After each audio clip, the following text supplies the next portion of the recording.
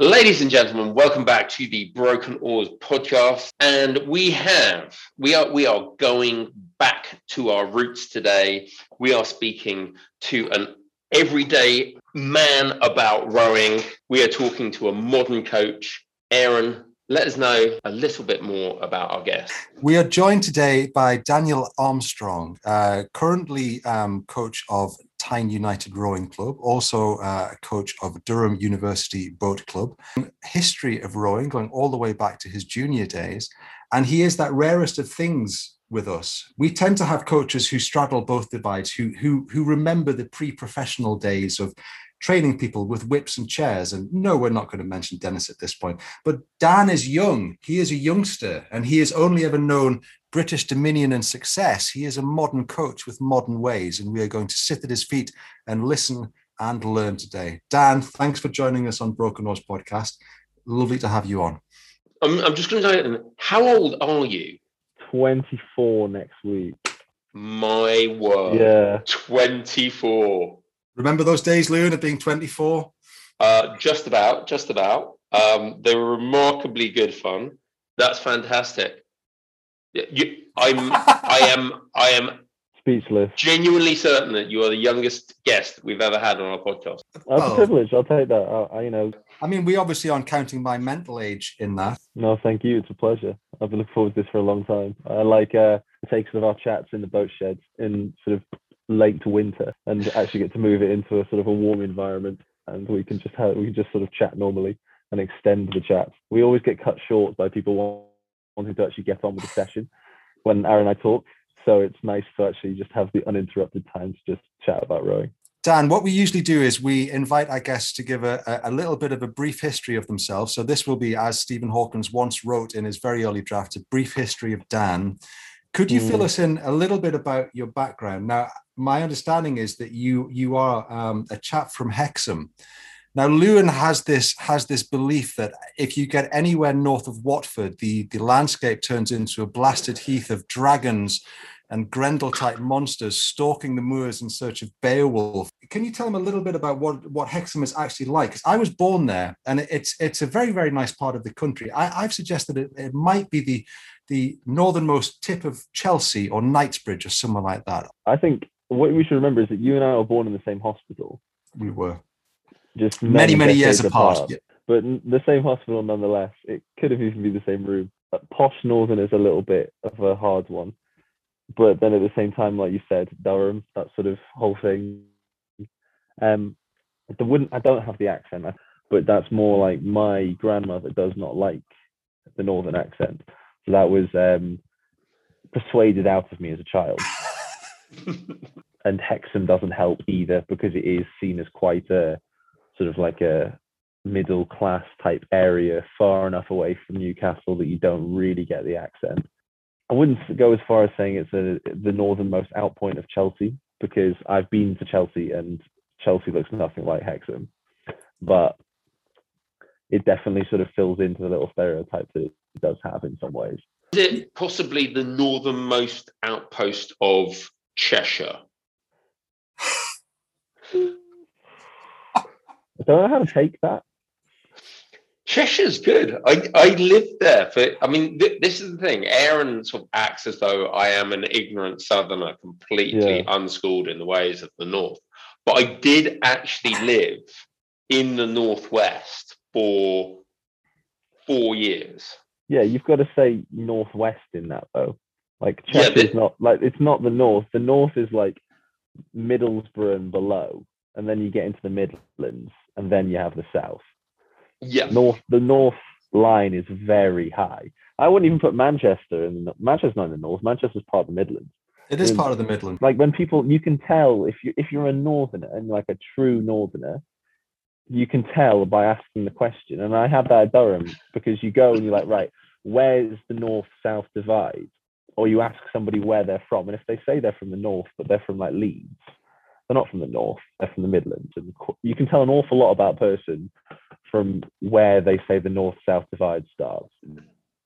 the north, the northerner is like the north, like properly right at the top. Where Middlesbrough is on the bottom of the map, on the bottom of the north, should I say, not the bottom of the map. You know, if you were to draw a line like straight across the country, east to west, everything above that line is the north.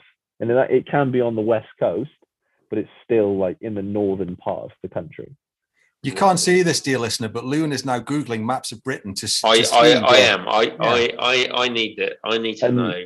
And Hexham is like smack bang in the middle of almost no man's country.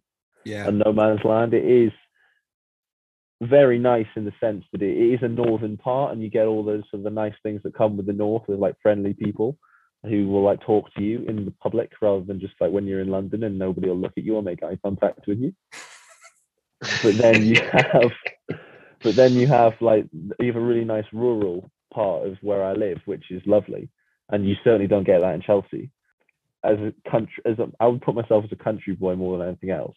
I've grown up in like a semi-rural area with access to the Northumberland National Park and like the Lake District, so middle of nowhere type stuff is lovely, and that's the best part about the north and sort of where I live. That's my favorite bit about Hexham. It's tiny and there's nothing happening here, but it's really close to all the type of like really nice places that you just disappear into. Yeah, you can go. I grew up in Carshiels, just past Allendale. I had experience before school got serious, and I have to say, living in the middle of nowhere, I think everyone should try it, young and old. Yeah. It's fantastic. I was tweaking down slightly there because, as you've noticed, my Geordie accent can come right in when I really need it, but then I can rein it right back in as well. And that's a bit of kind of having lived in Aberdeen, Edinburgh, London, Manchester, and Sheffield. It kind of goes up and down. You have that social chameleon thing going on, and the parallel with Chelsea was deeply unfair, because when you see a 4x4 in Hexham, the farmer actually needs it. He's not just using it to take his children to school in the morning. Yeah, exactly. Just because the leaves have fallen in autumn doesn't mean the 4x4 needs to come out. Those leaves in Chelsea in autumn can be lethal, Dan. They can be lethal. And I would go further than Dan. I would say, Lewin, if you ever came up to have a paddle with us on the Tyne and I took you down to Blaydon, I would say that the south basically begins when you cross over the Tyne Bridge in Newcastle and you start heading in that direction. Anything north of the Tyne Bridge is the north. Anything that like Gateshead and down over, you're basically in a suburb of North London. When you get to Durham as well, that is definitely a satellite hub of the south. I mean, as far as I'm concerned, proper north starts basically at the kind of the Dee estuary. You draw a line going east from the Dee estuary, and above that you're in proper north, and that's always where I've just kind of pictured it. And strictly speaking, I think the Northern Independence Party kind of had it there as well. They followed county lines more, but it was definitely around there somewhere. If we're going to follow county lines, we can go back to the time of the Vikings when we basically had 7 kingdoms and Northumbria went all the way down to just beside Westminster, in which case we'll have our land back, you thieving bastards. I think that, firstly, I never thought, Lewin, that our friendship would come to an end quite so dramatically on a podcast over where the North actually begins, but it appears to be doing so.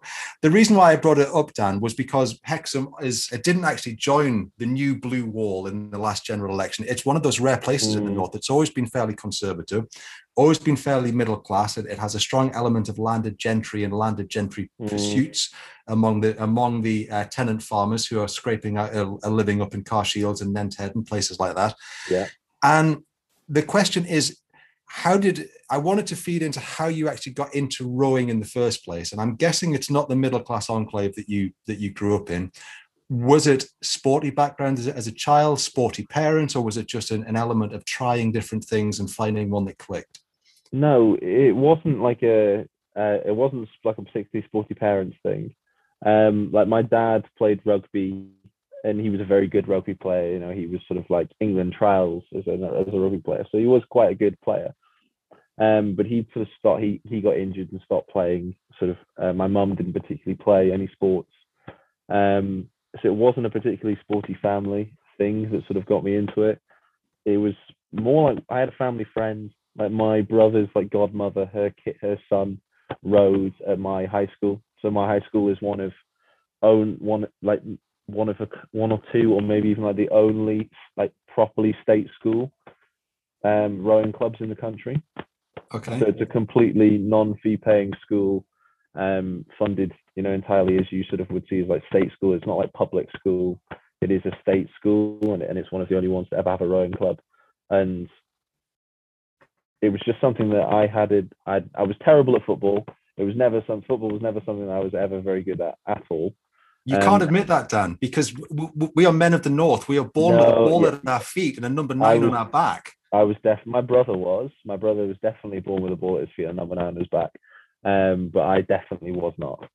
So football was never the thing. Rugby became a bit of a thing as I got a little bit older. But I just couldn't deal with the injury side of rugby.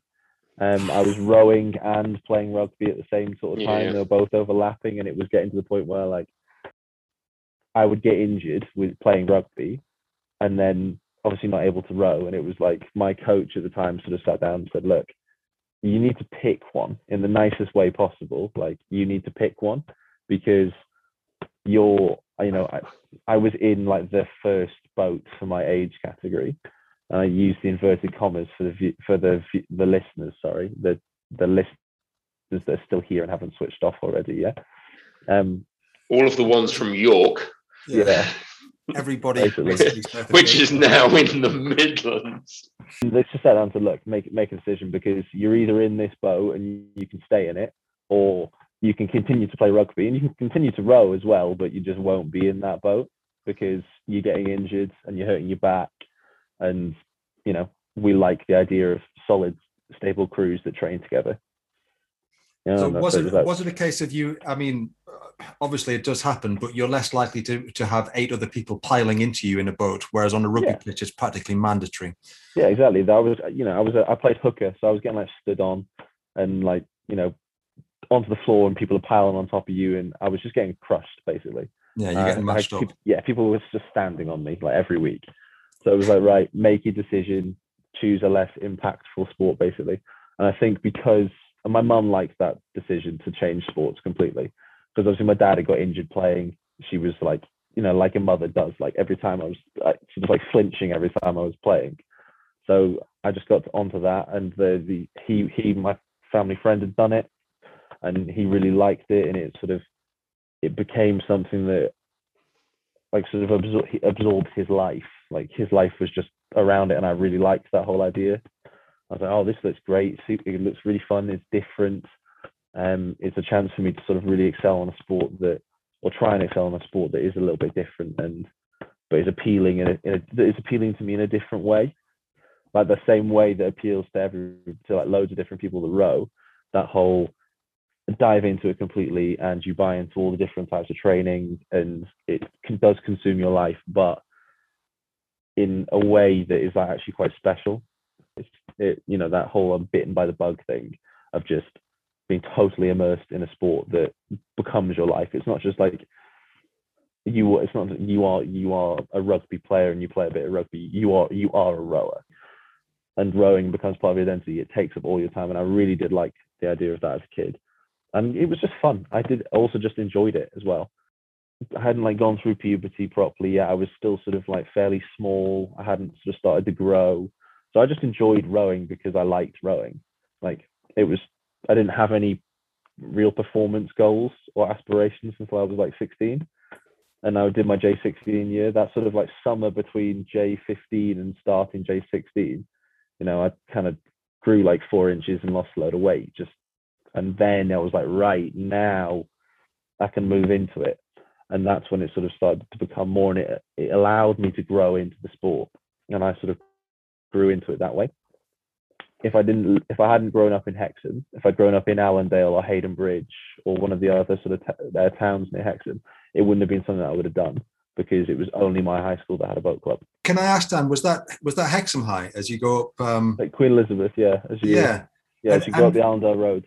You turn left up at the Fox as you're going that way, and it's on that road. The reason that I ask is Loon and I have talked about things. This is a different topic of conversation, but we've talked about the shameless pot hunt, where basically you take your crew and you go around all of the small regattas and small clubs and small rivers in the country, which is such an important part of British rowing, but we tend to focus on the big stuff on the Thames. Yeah. So I'm guessing you essentially learned on the Tyne up at Hexham.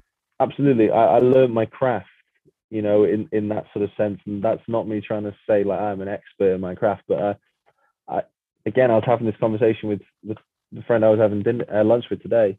I've done the, you know, Torquay Tarn regatta in the middle of a hailstorm in June. And I've done Rutherford Head in November when the water froze inside my all-in-one. Like, I've done all the hard miles. I've done all those little races where you've got to wake up at 5 o'clock in the morning and drive to Wansbeck Regatta, and it's muddy and the bus gets stuck and you've got to push the bus out of the field and things like that. And like wellies of flood. I've done all of that, and that's fine. It was like a rite of passage. And I do agree with you when you guys have talked about it in the past. Put a international GB rower into a program into a club like that, where they have to just kind of learn the deal, because I think it makes you a much more rounded competitor. In the sense, I've done all those races, I've made all of those mistakes. I've not put foot plates in properly. I've put seats on backwards. I've double crabbed and taken the wrong line and gone through the wrong arch and got all the time penalties and been shouted at for, you know, overtaking incorrectly. I've done all of that stuff. And I think it's really good to have that knowledge base, because the reason we were talking about it today was, you know, I was involved at Durham with the development program Durham has. It's been a very successful program over the last sort of 10, 15 years. And I was very privileged to be the coach for it for 2 of those years. And what I love about the program is it takes people who've never rowed before and puts them in a performance environment and allows them to sort of achieve that thing that they would never, you know, 6 months prior to coming to university, it's nothing they ever consider. But the downside of the program is within a year, you've got people who've never rowed before potentially competing at like Henley and Women's Henley. And we had that in the last couple of years because we've got some fantastic athletes from that program who are now in the program. And, you know, I'm not having to go at anybody here. Sometimes as a coach, I might be I'll watch them on the Tyne. I'll be like, why have you made that decision?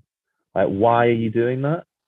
But then I have to stop and think, they've done like 20 races, period. Like, that's it. They're third year athletes, maybe some even fourth year athletes, but you've done 20 races because 2 of your years here were COVID years and you didn't race at all in your first year.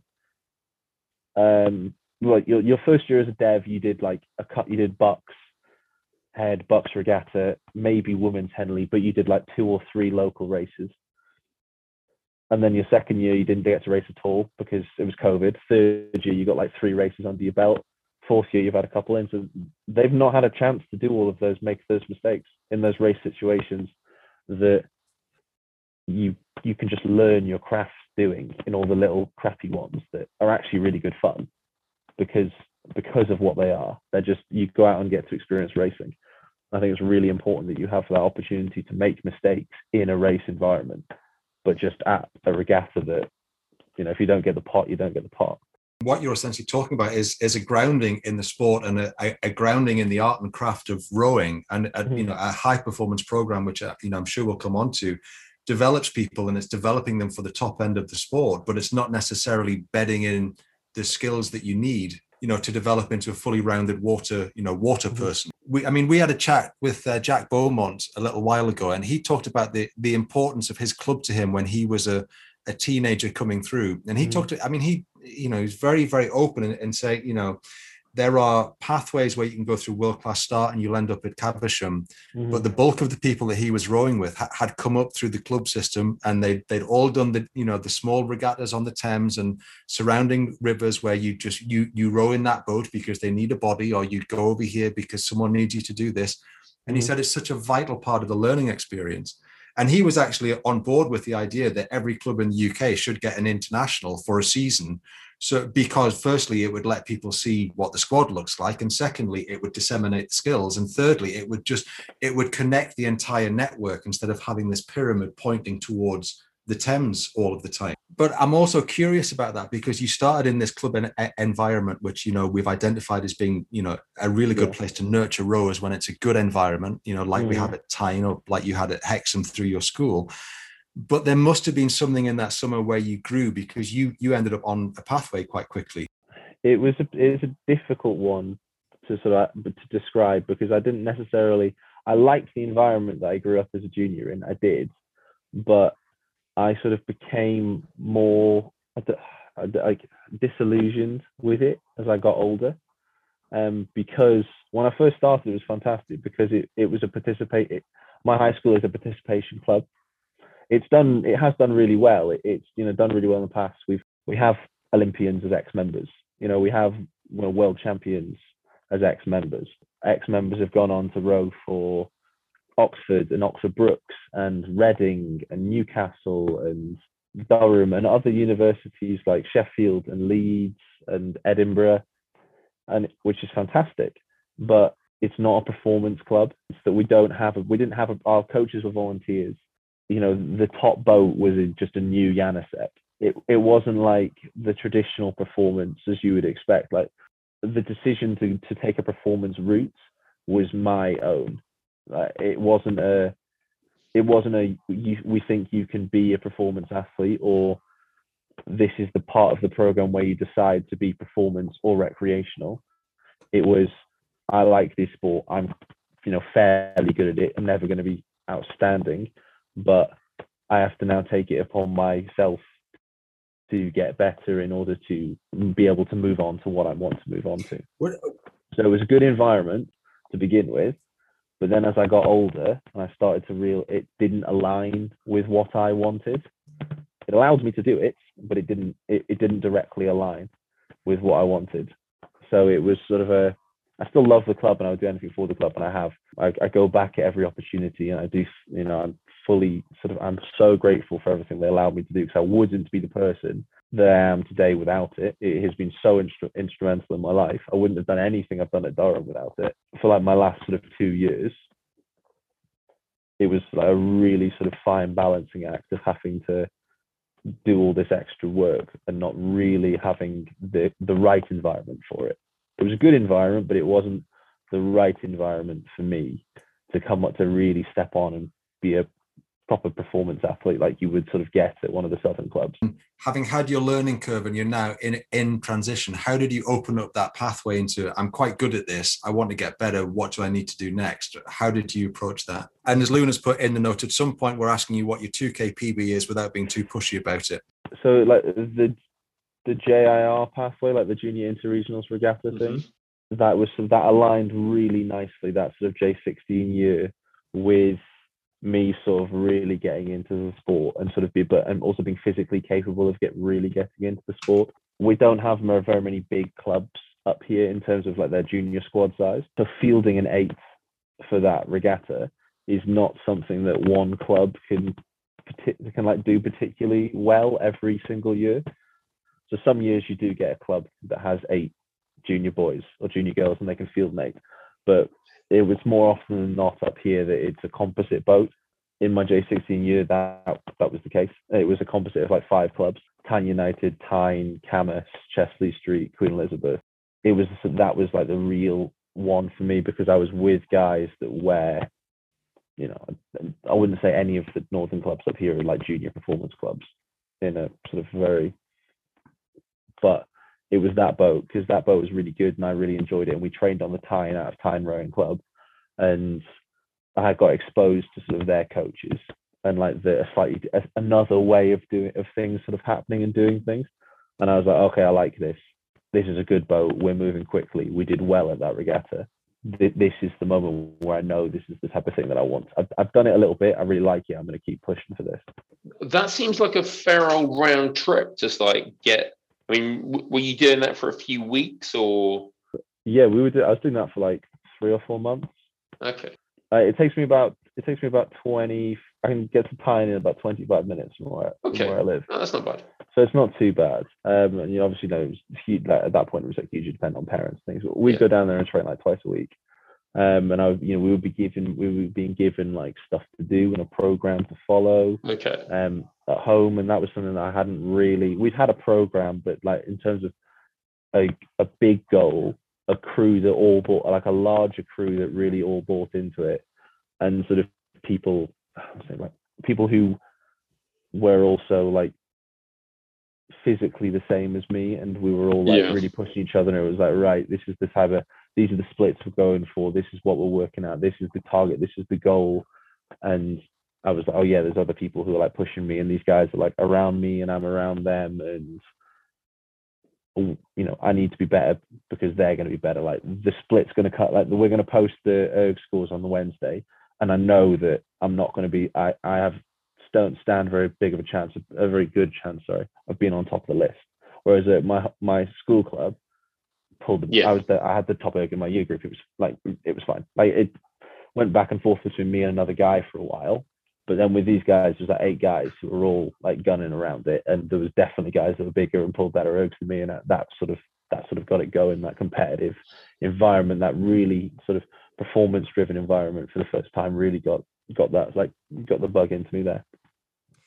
So you're moving through school as well at this point, academically, and you're also developing a sense of, were you identifying as a rower at this point? And what was it about the sport that was resonant? Because we've talked in the past, Lune and I, and you and I have talked, Dan, about rowing. It isn't like any other sport. You can be a good footballer at school, and then once you settle down and have a family and a job, you might still play five-a-side on a Wednesday, but you don't say that you're a footballer anymore in the way that you might when you're at school. But if you're a rower, because it's essentially a lifestyle choice, because the demands of performance training are such that you have to live it. You can't just pick it up and put it down when you feel like it. Were you starting to identify as a rower at this point? I definitely identified as a rower. I was Dan the rower. I wasn't Dan who rows, which is something that I've sort of had to deal with post that, but that's for later on. I was definitely, it was all consuming. Like it was like 4 training sessions a week organized by the club, and then additional training sessions. And the other thing because it was so almost out there at our school, because it was never a thing that really other people did, it wasn't a very well-known sport in the area, if that makes sense. That if you rowed, it felt a little bit like you're part of the leper colony. Like I'm sure you may have experienced that sort of thing. People look at you and they're like, oh, you row? Like what why are you doing that? Like what's that for? I mean, just to come in on that point, because the kids at my school, they know I'm a rower. They know that I'm actually quite good. And they know that at some point, I'll probably suggest to them, why don't you try rowing? I don't coach rowing anymore because I actually want to do rowing still. And the two things were just like the time demands didn't allow it. This thing that's come up again and again and again, when kids are saying, I don't want to go rowing. I say, what not? It's like, because it's a cult. It takes you in and it eats your life. And you have to give yourself to it 100%. And you cannot let anything else be in there. Is that just the way it is? Is that a bad thing? Are there other ways? I think because of the type of sport we are, and because of how it's been set up in the past and how you have to behave to succeed in our sport, that it attracts a certain type of people. It attracts a certain mindset because of the training required. 2,000 meter race, like in order to be really good at that, the type of training you have to do appeals to a certain type of person. It's almost like the sort of that sadistic, masochistic type person. For the listeners, Aaron's giving me the shake of the hand and the eyes. It does. And I think that's what some people don't get, is because they have to just accept that you're going to have to give everything. And if you want to be any good at it, if you want to stand out at all, because the level and the commitment to the training is so high, if you want to do any sort of good in it, you have to match it or exceed it. And I think because of the culture around other sports, is that you can kind of just play five-a-side on a Saturday and it doesn't matter. The other thing is, with a lot of races, you only get a medal for winning in rowing. Yeah. Like You it's only get a literally pole. like you win or you lose. Like there's no, like, Bucks and the Olympics and the World Championships are different, but most normal regattas, like, you either win it or you lose. You don't get nothing. There's no runners-up medal either. Like kids playing football or kids playing rugby, you get a participation trophy for playing. You know, you get a runners-up medal. You lose your first regatta, and no matter how much you wanted to win it, Yeah. you lose your first regatta. Yep. And that bugs people. And if you're the type of person that really bugs, then you get sucked into rowing really quickly. And I've rowed with people who have got the bug and people who haven't got the bug. And as soon as you kind of make that, as soon as it's obvious that to me as an athlete anyway, or as a junior athlete definitely, that they didn't have the bug, I didn't want to be anywhere near them in the boat. Okay. It was like, I'm prepared to like really go for this. Like I will do the training, and then I'm rowing with people who are like, yeah, but it's like just a bit of fun, isn't it? And I'm like, no. That's not how it works. That's it. I'm here to win. I want to win every race. And we went through a period, like, I think really good, again, building the character. Like, I think I won one race in 2 years at J14 and J15. So we got really good at losing. Like, really, we excelled at losing. As my coach sort of said, it was like watching an epileptic spider dance up and down the river. Comments like that didn't sit with me at all as a person. It was like, oh no, I can't have that. Like, and they're the people that you kind of get in rowing, who really stick rowing, are the ones that someone says, oh, but that was good, but you could have done that better. That's it. That's like a bull with a red flag. Yep. You know, even though perfection is unattainable, it's impossible. Rowing attracts perfectionists because there's always something else. Like, you can never ever be good enough, which is also a huge downside to the sport.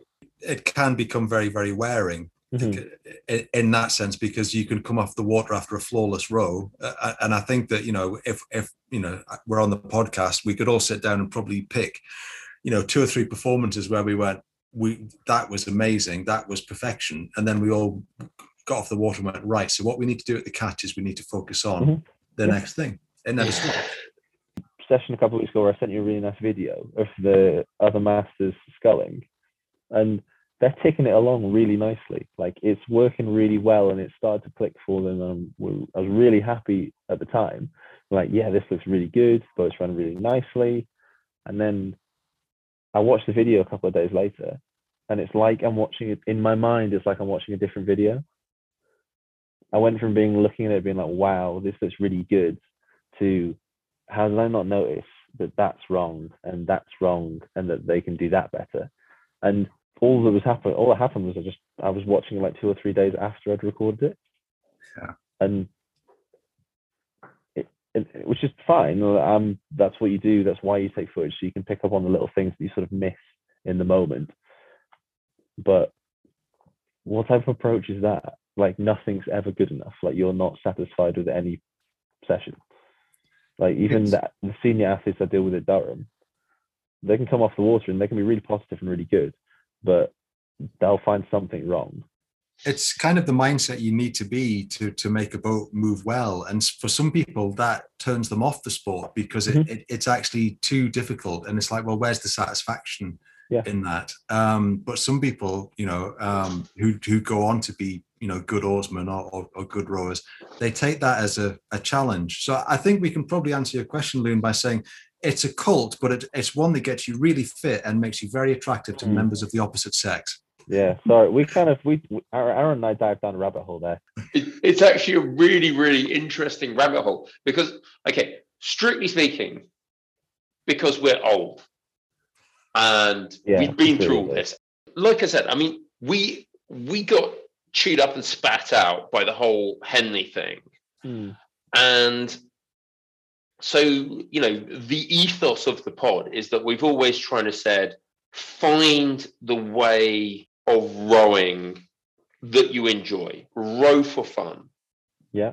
And that is, I genuinely believe, and arguably the club I'm in, which is like tiny little thing, and we just got a load of novices and a few veterans, and we're just trying to build up the club. That's what we do. We just go out on the river and we row for fun. Yeah. And I row with people who are still working out this whole, what I do with my fingers at the finish. And that's great.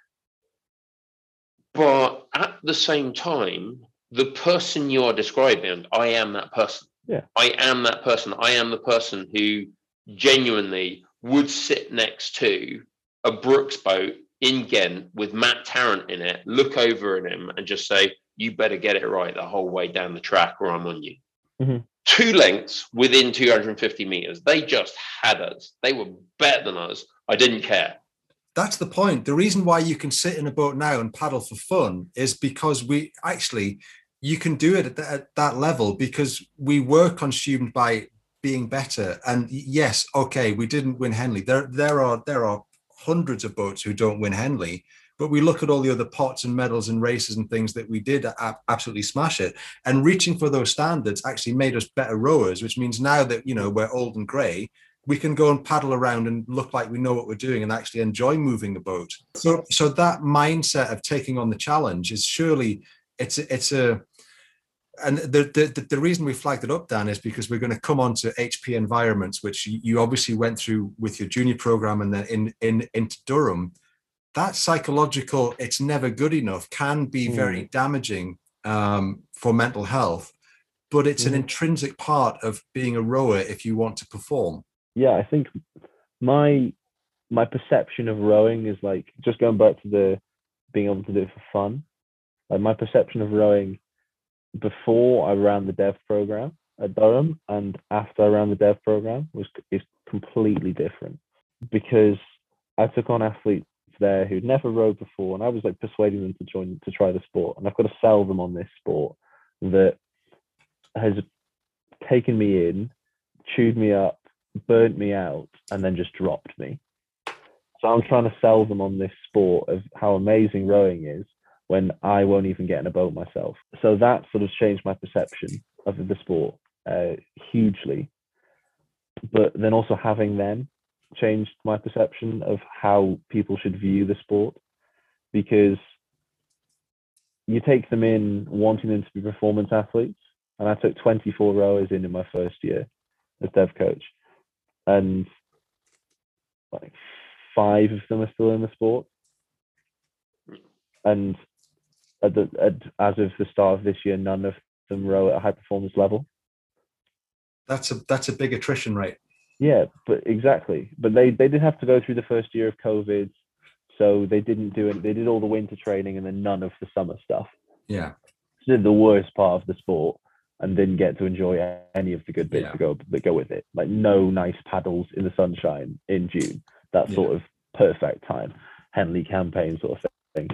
But when they did row, and now that they row, like I got to the point where I was like, I don't care. I just want you guys to enjoy the sport. Like, because they would be like, oh my God, I'm so sorry. I'm not. I said the ones that dropped out of their own sort of free will. Like, oh my God, I'm so sorry that I'm not going to be a high performance row anymore. I'm not going to row for the university. I sort of got to the point where I was like, actually, as long as you guys enjoy what you're doing, I don't mind that. And then that was sort of compounded when I started at Tyne United. I tried to bring a high performance mindset to it and a bit more of and sort of that structure with it. But at the same time, like if some of our members are just, you and I will have in-depth conversations about technique and structure and things, but other members just want to go out and have a nice paddle. Yeah, and they don't think about it from one session to the next. Yeah, and I have to be okay with that. I have to understand that is all that they're there for. So I had to change my approach to the sport and be like, you can just row because you like it. Like you can like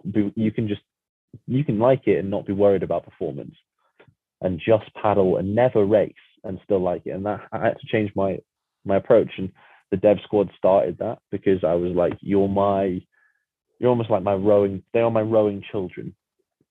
Okay, you bring these people into the sport who've never been before, and they kind of look to you for everything. And I spend so much time with them that I just got to the point where I was like, as long as you guys are happy with what you're doing, I don't really care. Like, if you're happy in the sport, if you're happy being a performance athlete, fantastic. If you're not happy being a performance athlete, I want you to just enjoy your rowing. Go to Dark Rowing Club, fantastic rowing club. Go be part of the Durham University College system, like boat club system, fantastic system, and just enjoy your. Like, I'll see them on the weir, and they're just having fun paddling.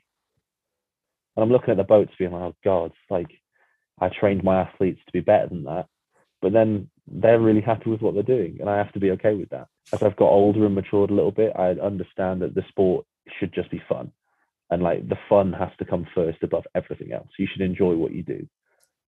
So that sounds like it's been a process of realization. So I just want to wind back, because we've gone around the houses, which we tend to on this podcast. It's part of its charm, and it's why we have a listenership that we count in the high 3 to 4s on a good week. You are in the junior program. You're coming up to academic choices. You're identifying as a rower. It's a big part of your identity. You are Dan the rower, not Dan who rows on the side. Yeah. So talk us through your trajectory and your pathway into. Did you have objectives in the sport that you thought, right, I'm at this place at 16, 17 years old. I'm pretty decent. This is what I'm going to do. Yeah, rowing affected all of those. Like, rowing had influence on everything. Like, and the most sort of obvious one was it totally controlled where I chose to go to university. Like, as a junior, I've sort of been exposed to like the end of the Durham decade, where Durham were just undefeated, and whatever Wade Hall Craggs did just turned out excellently for Durham. So I'd sort of seen the end of that. I saw the end of it. I saw it finish and start, but I'd seen the whole thing. And then I'd seen the rise of Newcastle. So it was something that was very sort of obvious to me, and it did inform all of my choices, really. Everywhere was looked at as, how good's the boat club? Yep. Like, it didn't really matter academically where I chose to go. It was, what's the boat club like? So did you basically look to the north or the south, or did you basically look at everywhere that had a decent university structure in place? But rowing. Yeah. Did you look at places like Oxbrooks and places on the Thames, or? I looked all over. Yeah, absolutely. In the end, when I first sort of went to university, I was supposed to be a Blue Star. Okay. Which supposed to be a Newcastle man. Yeah, supposed to be a Newcastle man, sitting here in my Durham, fleece, and all the time I've spent at Durham, thinking back that I nearly became a Blue Star and nearly became a Newcastle University rower, I met with Angelo. I was properly invested in it. So thinking that I nearly made that decision is actually super. It's such an alien concept to me, because I was supposed to do computer science at Newcastle, and then just decided that was not something that I wanted my life to. I liked the whole STEM field, but I was just like, I can't do it. I did an internship, and it was like, we coded all day, that sort of thing. And it was like, is this it? And they're like, yeah. I was like, right, that's not me. That's not me. I can't do that. I'm used to being out and active and on the river all the time, and that sort of thing. With people, engaging people, fresh air, out, busy, not staring at a screen for the next 40 years. And so that changed my So I sort of dropped out and had to reapply. And then Durham was the only place that I wanted to go after that. Like Durham was the only place I applied to second time around for UCAS. If I didn't get Durham, I wasn't going anywhere. That's real kind of cutting the rope off below your feet so you can only go in that direction approach. What were your actual, I mean, obviously the academic thing is pretty clear, was, you know, it's part of the package, but the main focus was on the boat. What did you want to achieve at Durham? It had to be Russell Group. That was, and Durham ticked that box, was fine. But in terms of what I mean by a project was, I said I'd seen the end of the Durham decade. I saw the sun set on that, you know, and I didn't want to be part of a program. I didn't want to just be like another year in a really successful program. That whole building and the hard work and the other stuff that went into it, the other stuff that goes into rowing is what I sort of wanted to have at my time at Durham. I wanted to be part of the change. You wanted to build it back up. That whole, build it back up. You know, I'd seen what it was like, and it was something that was amazing. Like, you know, 10 years Fête de la Durham Bucks regatta is huge. And I'd sort of seen that play out, and I'd heard about it, and I'd like bump into people from Durham, and I knew people at Durham. And I was like, yeah, I want to be part of that. I want to help it get back to where I think it deserves to be. So that was the big draw. So I didn't, in terms of like individual things, I was more of a big picture team thing when it came to that. So individually, I didn't really mind. Obviously wanted to win medals and stuff, none of which actually happened.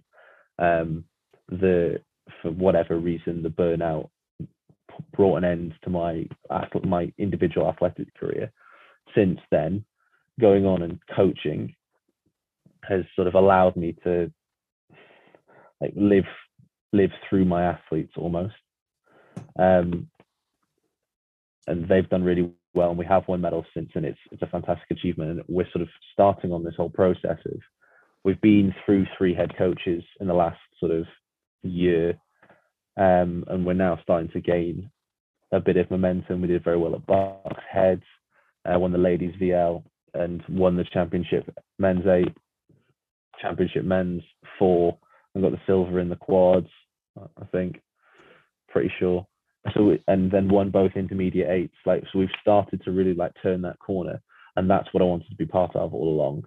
And I wouldn't have had the opportunity anywhere else, I don't think, because of the type of program that Durham is, and when I happened to join that program. In terms of, there's not many like top university clubs. I say top, inverted commas. People can maybe question why Durham is, because it's sort of on the rebuild, and it hasn't been as successful as maybe it's wanted to be for the last couple of years. But in my opinion, it's still up there. It's still one of the big clubs. In my opinion, the best job in rowing is the Durham University Dev Squad coach job, because you're given this program every year, and you're like, my directive from Wade, who was the coach at the time, was, this is what I want, just do it, and kind of go about and execute your plan how you want to, like follow the rough training program, and I'm here if you need anything, but like, they're your athletes, just go and enjoy, like go and just do it how you want to do it, which is great, because you get the freedom, but then you also have the support of this program, and you can kind of like ad lib it and just enjoy the whole process. But I wouldn't have had that anywhere else. Like, I fell into the job. I just sort of burnt out, and I was like done with rowing, and I was like, right, I'm just sort of I don't know what I'm gonna do. I'm probably gonna go away, sort myself out, and come back into the program. And then the previous dev coach had just sort of quit in the end of the summer, and they hadn't appointed a new dev coach. And somebody sort of, I sort of joke with this person that I didn't want them to say what they said, but Wade was sort of, we've got all these sessions coming up with the Learn to Row course next 3 weeks, and like we haven't got a coach to run it. And the basic was like, if he didn't find a coach to run it, he was gonna have to run it. And it's a big thing, and nobody, it's like 300 sessions over 3 weeks. It's just absolutely brutal. And then someone was like, "Oh, but Dan, and as soon as they started talking, I was like trying to leave the room. I was trying to get out of the room as quickly as possible, and they were like, "Damn, you're a level 2 coach, aren't you?" And his ears like pricked up, and he was like, "Oh, Dan, do you fancy doing the Learn to Row course?" And I'm like, at that point, I'm like, "Oh God." Like, Wade's been really good with me. Like, he's just seen me burn out. He's been like super helpful. He's really he is supporting me with this. Something I didn't think he would be like, but he was fantastic with me. And it was kind of like, yeah, okay, I'll do a couple.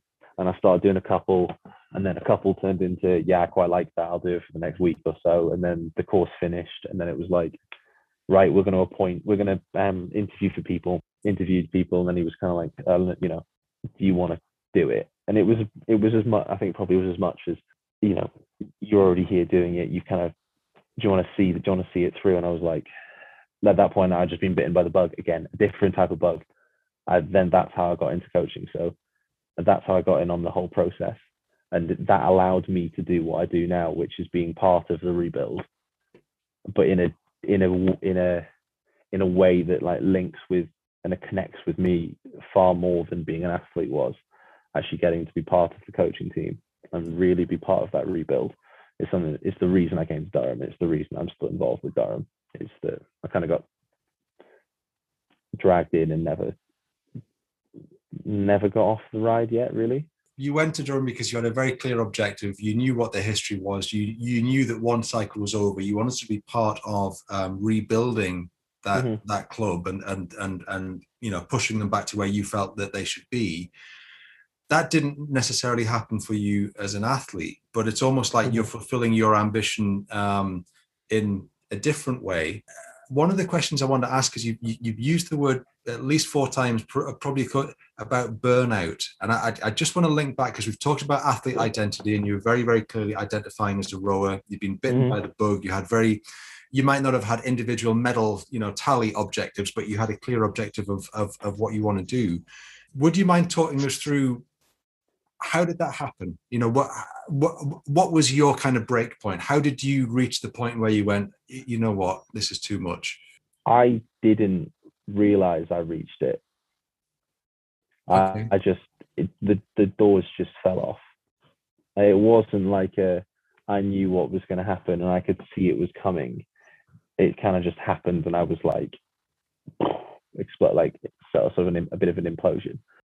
It was a multitude of things, really. The program was very different to the type of program that I'd been on before, and that took any sort of program where the volume basically doubles. We were training twice a day, 6 days a week. That volume took a long time to, and that was something that I had adjusted to.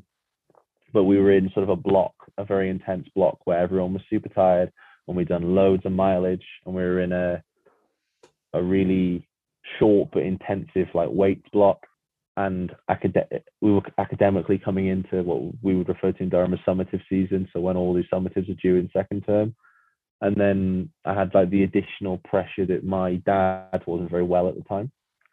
So, and I was sort of dealing with all that sort of stuff. So I'm going to hospital appointments and I'm checking on him and I'm making sure he's okay. And I'm still training as an athlete full time, and I'm still a student. And then I'm trying to be a person as well. It's like that person first, a student second, athlete third. But I was trying to be all 4 of those things at exactly the same time. And when you're getting up at 5 o'clock in the morning for a 6 a.m. weight session or a 15k paddle on the water at 6:30, and then you're training again at 6 p.m. and you're getting back to college at 7:30 and you're eating and then you're going to bed and you're trying to get a bit of work done or whatever. It was just this cycle, and I basically got to the point where I was seeing the Team Durham psychologist. I was in the session and I had a 2k test that afternoon, and I was like, I'm going to bomb it. Like, I don't feel ready for this at all. Like, I'm tired, I'm fatigued, my legs ache, I'm mentally not in the right place, for, a multitude of reasons, the family thing being quite a big one.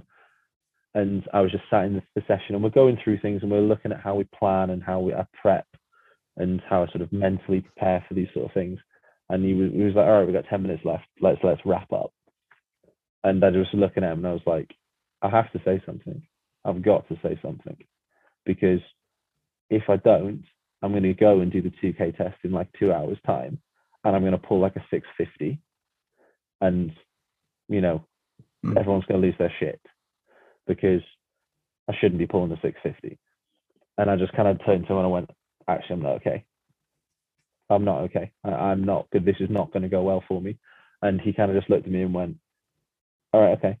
I was like, I can't do that. And we spent the next like 10, 15 minutes talking it all through. And he went, right, okay, I'm going to go get Wade right now. And he went and got Wade and said, you need to come and speak to Dan. And Wade just looked at me and went, you look awful. Like, he just went, you look terrible. And I just looked at him and I went like, oh yeah, I feel it. I was like tearing up a little bit. I was like, yeah, I just do feel terrible. I've just not got anything in me at all. And once the doors came off, that was it. I just kind of like dropped. And I'd burnt out. I had absolutely burnt out. And that's why I have a very different approach now, because I've been through the burnout. I understand what it feels like to burn out. I now know what it feels like to be nearly at the burnout. I'm taking 2 weeks off work now. I work in a school, getting the Easter break, but I'm not coaching at all. And this is the first time ever that I've gone, that there's rowing to be done. And I've gone, actually, no, I'm going to take 2 weeks. Yeah. Because at the moment I work 7 days a week, and very close to sort of being at the end of, like, a week to go at the end of the term. And I'm like, there's a lot of coffee going in to get me through this. And it sounds like a classic cumulative. I mean, not just with the Durham program, but your whole identity is wrapped up with being a rower. And when you're a rower, you don't let your team down, you don't let your boat down, you don't let your crew down. You do all the sessions, and then you've got to be a person, and then you've got to be a student, and you've got deadline pressures for that. I mean, firstly, I'm sorry that you went through it. I would imagine though, and Loon and I, we've probably gone through something similar with balancing everything, when we were in the war at Agecroft, and you're balancing, 40, 50, 60 hour weeks. I was doing my PhD and teaching. Loon had a full-time job, and 20, 24 hours a week of rowing, and then trying to have a life. And do you think that your experiences, firstly, there was a sense that the Durham psychologist and Wade recognized it as soon as you said, actually, I'm not okay. It was almost like they were waiting for you to do that, so they could. They probably knew that you were in a bad place, but that sense of recognition must have firstly been, thank God I've reconnected with someone. It's, I can start climbing out of this. How long did it take you to recover, and has it made you more aware of the pressures as a coach on athletes? Yeah, it took me a long time to recover, like fully recover.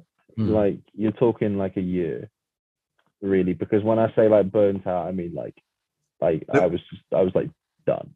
There was nothing left in the tank. There was nothing left. Yeah. Like I was like physically and emotionally spent. Yeah. And it was a relief, because like you said, that I'm coming back from the hospital and going to sessions, because I'm like, I have Bucks Regatta coming up, and like, I can't be letting the people in my boat down, because at the same time they didn't know what was going on. Like, because you don't tell people, because you kind of just assume that that's how it has to work. And that was like a naivety in me as well. So it took a long time to recover, and partly was because I had to stop being a rower, and because I was Dan the rower, stopping being rowing was really difficult. Stopping rowing, sorry, was really difficult.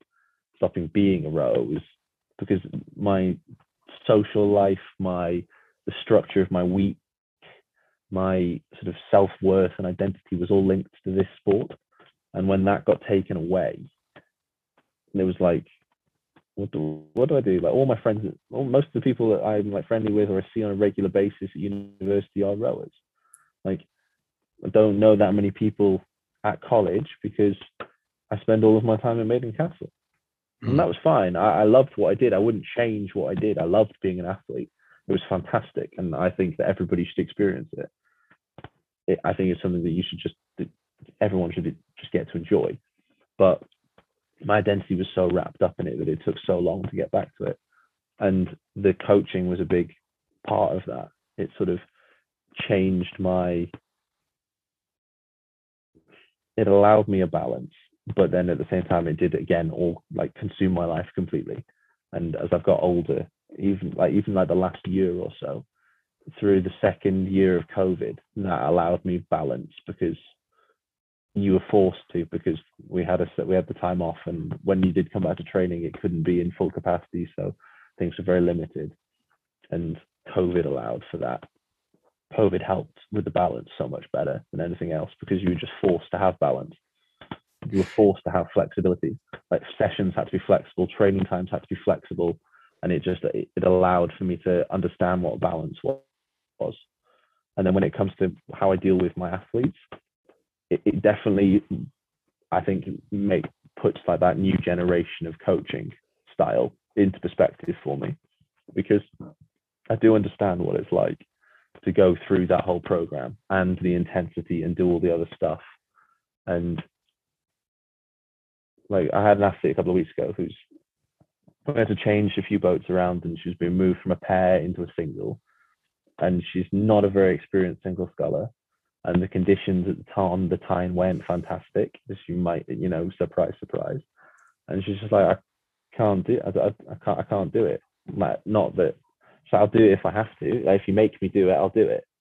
And I was like, you're getting upset about doing a paddle and a single. Like, there's more going on here than just you having to do a paddle and a single. No, because the reaction is bigger than what I'm asking you to do. It's not like it was like a 12k UT2 paddle and a single. Like it's boring, but it's not. It's not life or death. Yeah. And you're like sobbing uncontrollably in front of me. Like there's more going on here. Just go for a run, or I'll open the boat shed and you can do an erg, because your happiness in the sport is more important. Because if I push you through this session, that's when the resentment for rowing starts to build up, and then you don't like it as much. You don't enjoy every session because you're being forced into it, and then you start to lose the love for the sport. So I think it gives me a different perspective, like a greater perspective, especially when dealing with my athletes, because I can understand how, as a coach, you see them as performance indicators, because your salary or like your job security is dependent upon their success, basically. I'm not saying that's how everyone sees it, but it's like football managers. If like football teams don't play well, managers get sacked. With rowing coaches, programs don't do very well, budgets get cut. And it doesn't take long for you to see athletes as just sort of objects that have to perform. That's not what I think Durham is at all, but I think athletes in general, you have to be able to go, they are people and individuals, especially at university level. They're like 18, 19, 20. Now, this is the first time they've ever been away from home consistently without their parents, or without, like, if they've been to boarding school, without somebody checking up on them. They're having to cook for themselves, study for themselves, and train like 30 hours a week. And do all the work that goes with it. There's a lot on their plate, and you have to just sort of stop using the stick every once in a while, because if you just push someone, what they're going to end up doing is hating the sport and just leaving the sport of rowing completely. And we have such a problem with that. And yes, it is because of the commitment that people like late 20s, 30s stop the sport and come back later.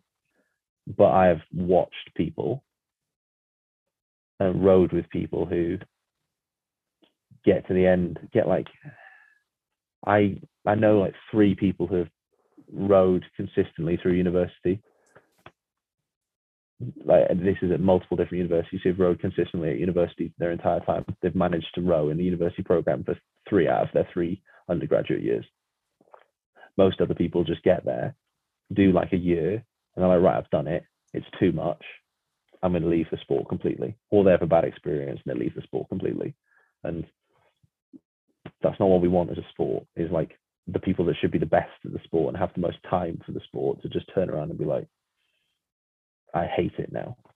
I'm kind of hogging the questions a bit, Lewin, but actually what Dan is talking about, people like Jez and a couple of the elite athletes that have been on have talked about programs where we tend to look at rowers as these kind of bulletproof individuals. We had this joke that, Steve Redgrave had obviously been carved from granite by Viking stonemasons and let loose on a vengeful world and all of that sort of stuff.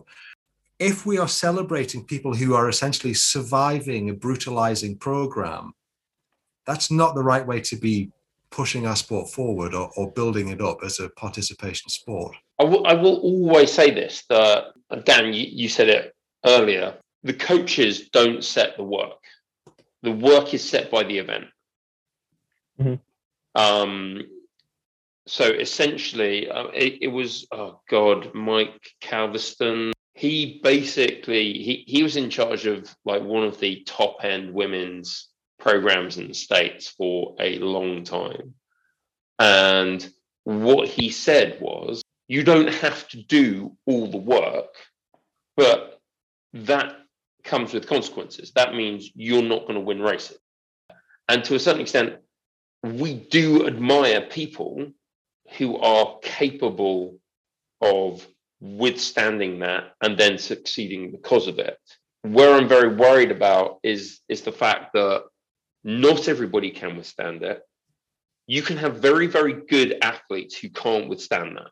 And actually spotting those guys, and I personally think that in the entire sport of rowing, the big thing that we need to work on at possibly, unless you're talking about like kind of the coaching camps in the Italian lakes where, you're getting like the Chinese double scull and the Spanish quad and just like small boats that are sent to these places to become Olympic finalists, essentially.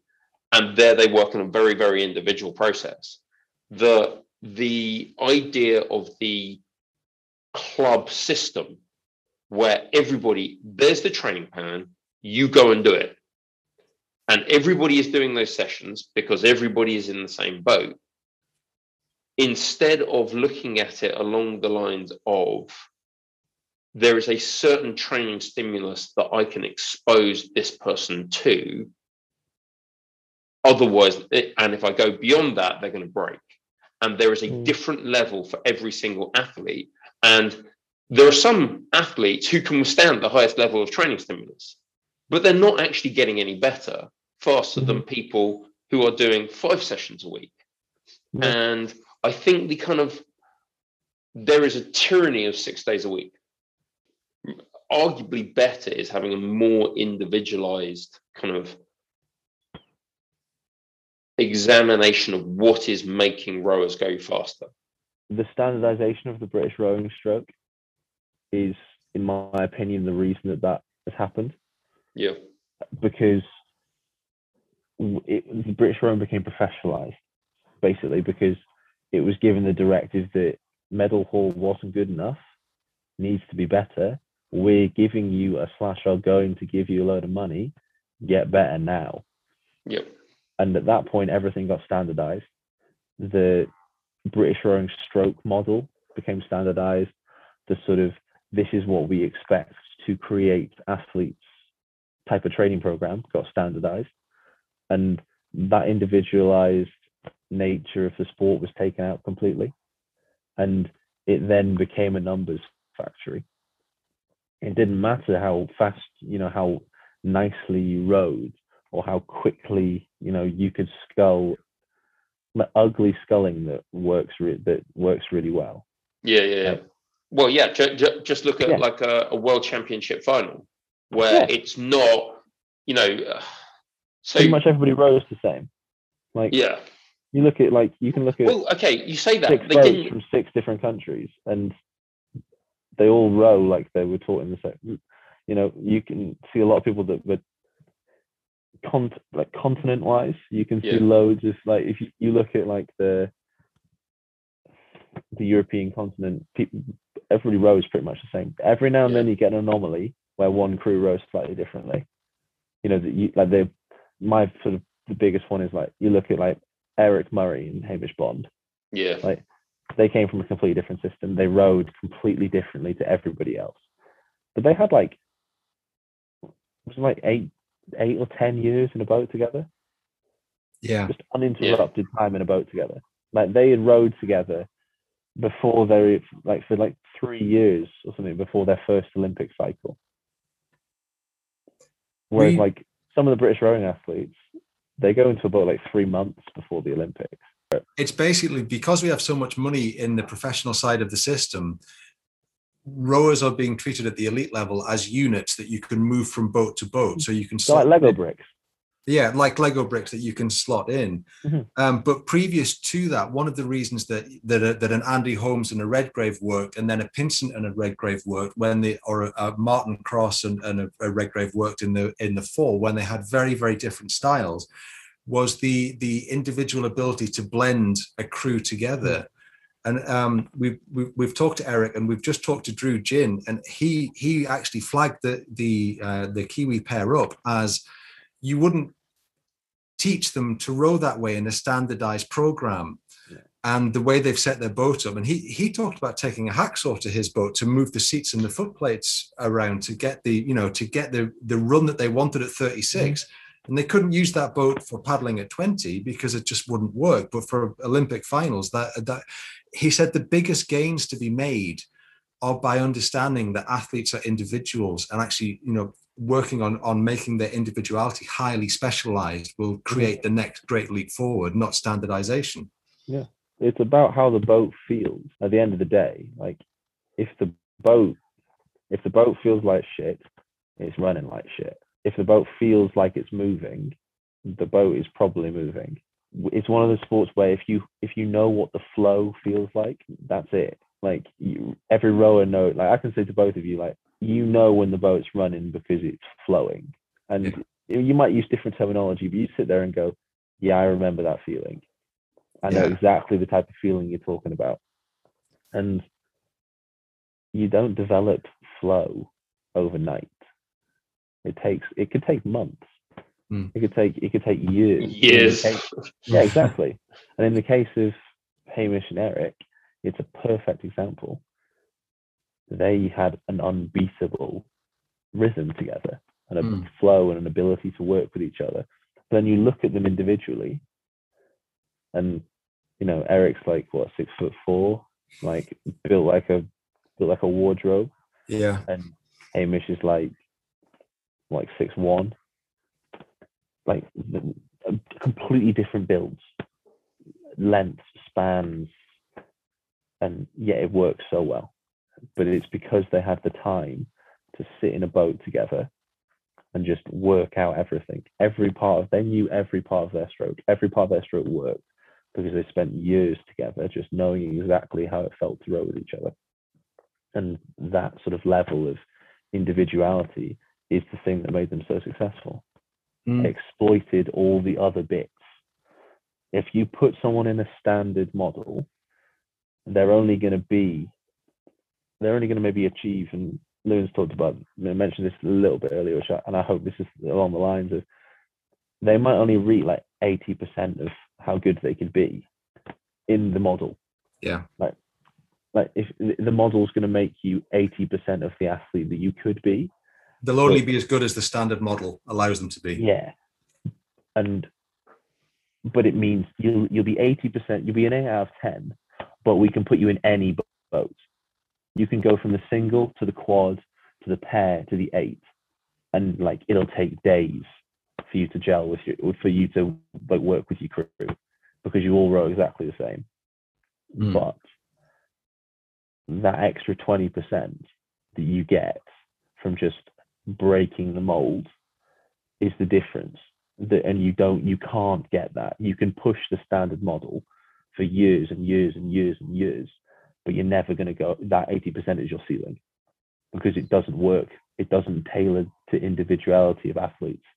That extra 20% you get from tailoring to the individual strengths and weaknesses of athletes. And the standard model doesn't allow for that. I think that's a good point. If we were to pivot then, because we've talked about that. I got on with Dennis because he basically told me, he said, go and do that, and I'd go and do it. Lewin and he had a slightly more fractious relationship, because he'd say, Lewin, go and do that, and Lewin would say, why? The point was that he had a system that worked. It was a program that worked. How do you take that belief in flexibility and individuality into what I guess is a system or a structure like Durham, which is obviously very successful as well? Again, the job that I have at Durham now, definitely, it allows me to focus on the individual, but it's because I don't have to deal with anything else. I am an assistant coach in the remit of, like, I coach sessions, I coach athletes on the water, and which is great because I do get to do the best parts of it. Yeah, I get cold in the winter all the time because the only bit I do is outside, but I don't have to do any other paperwork. I do other little jobs and things, and that's fine, but I get to spend my time with athletes and thinking about just technical ability on the water in its entirety. You don't have to do other things. And I think it's hard when you have university athletes, because they are, like, the third thing in their life should be that they're a rower.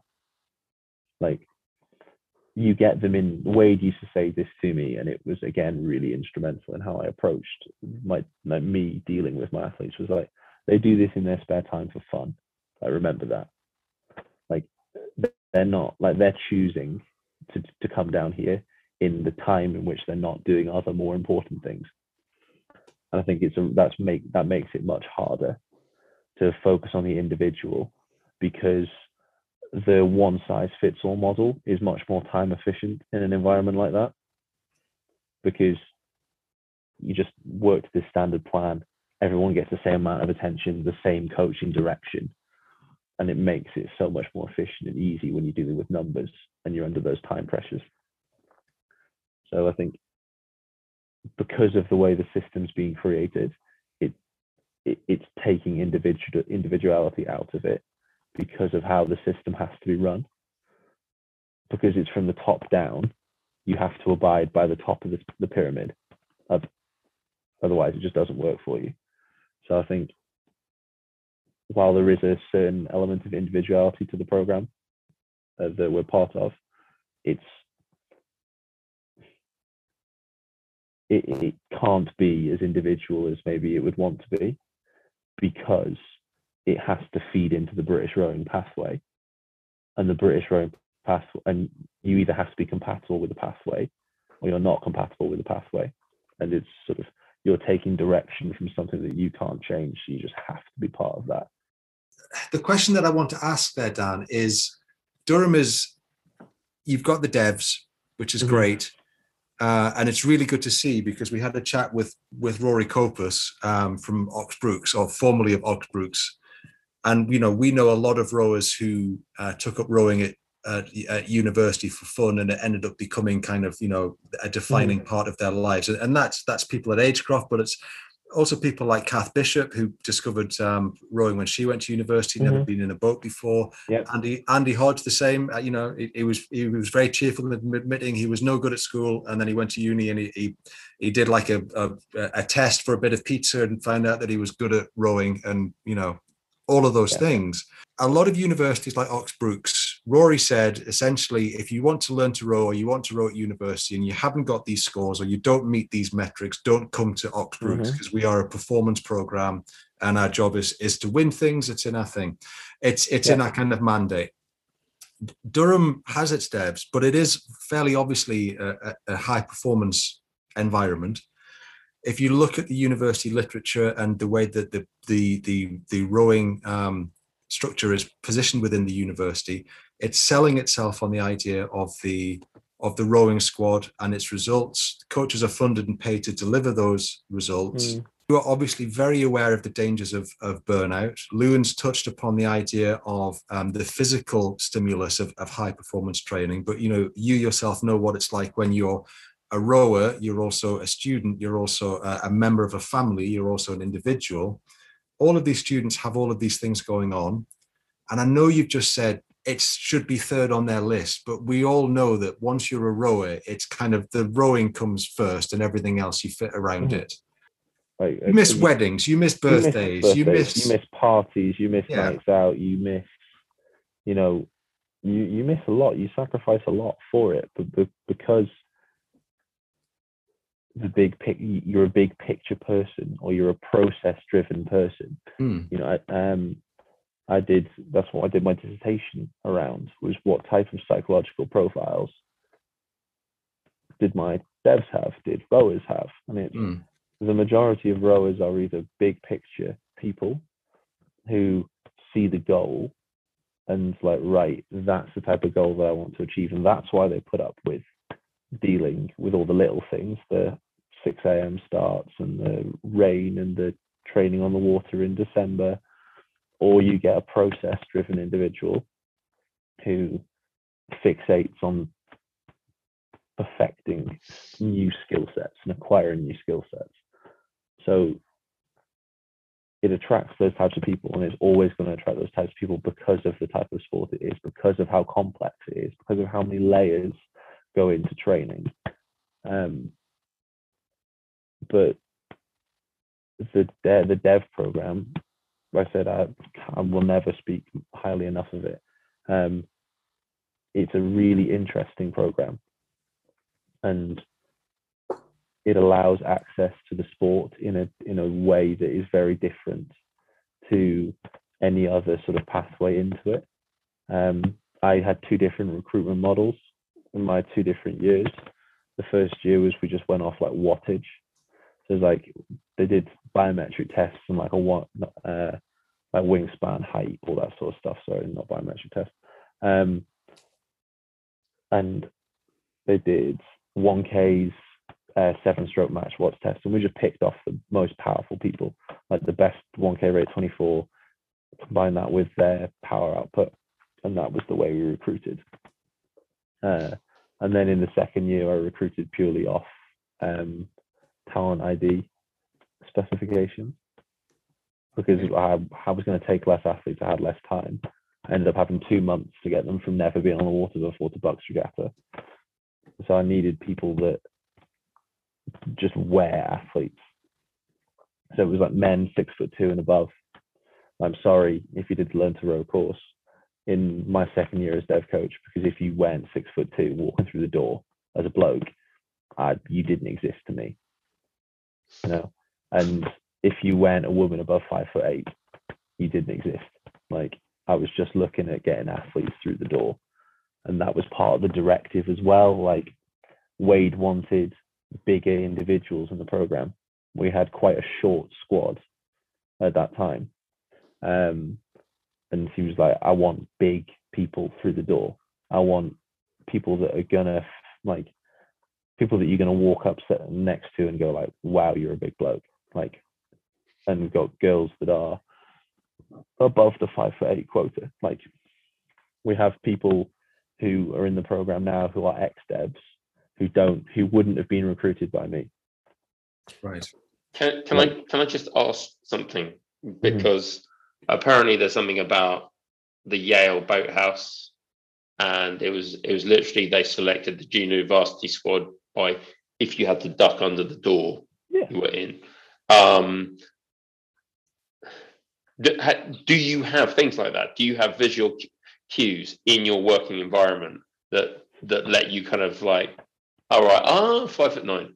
All I was doing was, I would see a tall person walk past, and I was like putting myself in front of them, like, hi, I'm Dan, do you want to learn to row? Basically. Yeah, they've been doing that since 1994. Yeah, exactly. And I was like, if I could get you on the course, If I can get you to do the course, I can sell it to you. But when they do the form, they sign up initially, and like they give their name and their email address, and then we send them some stuff, and then they send us back we send them a Google form, and on the Google form it asks for height, or like a rough estimate of height. If you can give an accurate one, that's fine. And even like my second year, I put wingspan on it. Okay. I was getting like first years measuring their wingspan with like, I don't know how they managed to do that. I don't know where they got the tape measure from for it, but like I was getting first years like measuring their wingspan. So before they even turned up at the start of the Learn to Row course in my second year as dev coach, I'd got that spreadsheet and filtered it. Yeah. Okay. Because their heights came in centimeters, so I was putting a filter on it, and it was like, if you're not above this, like you weren't even on my list. And I would just have a list of names.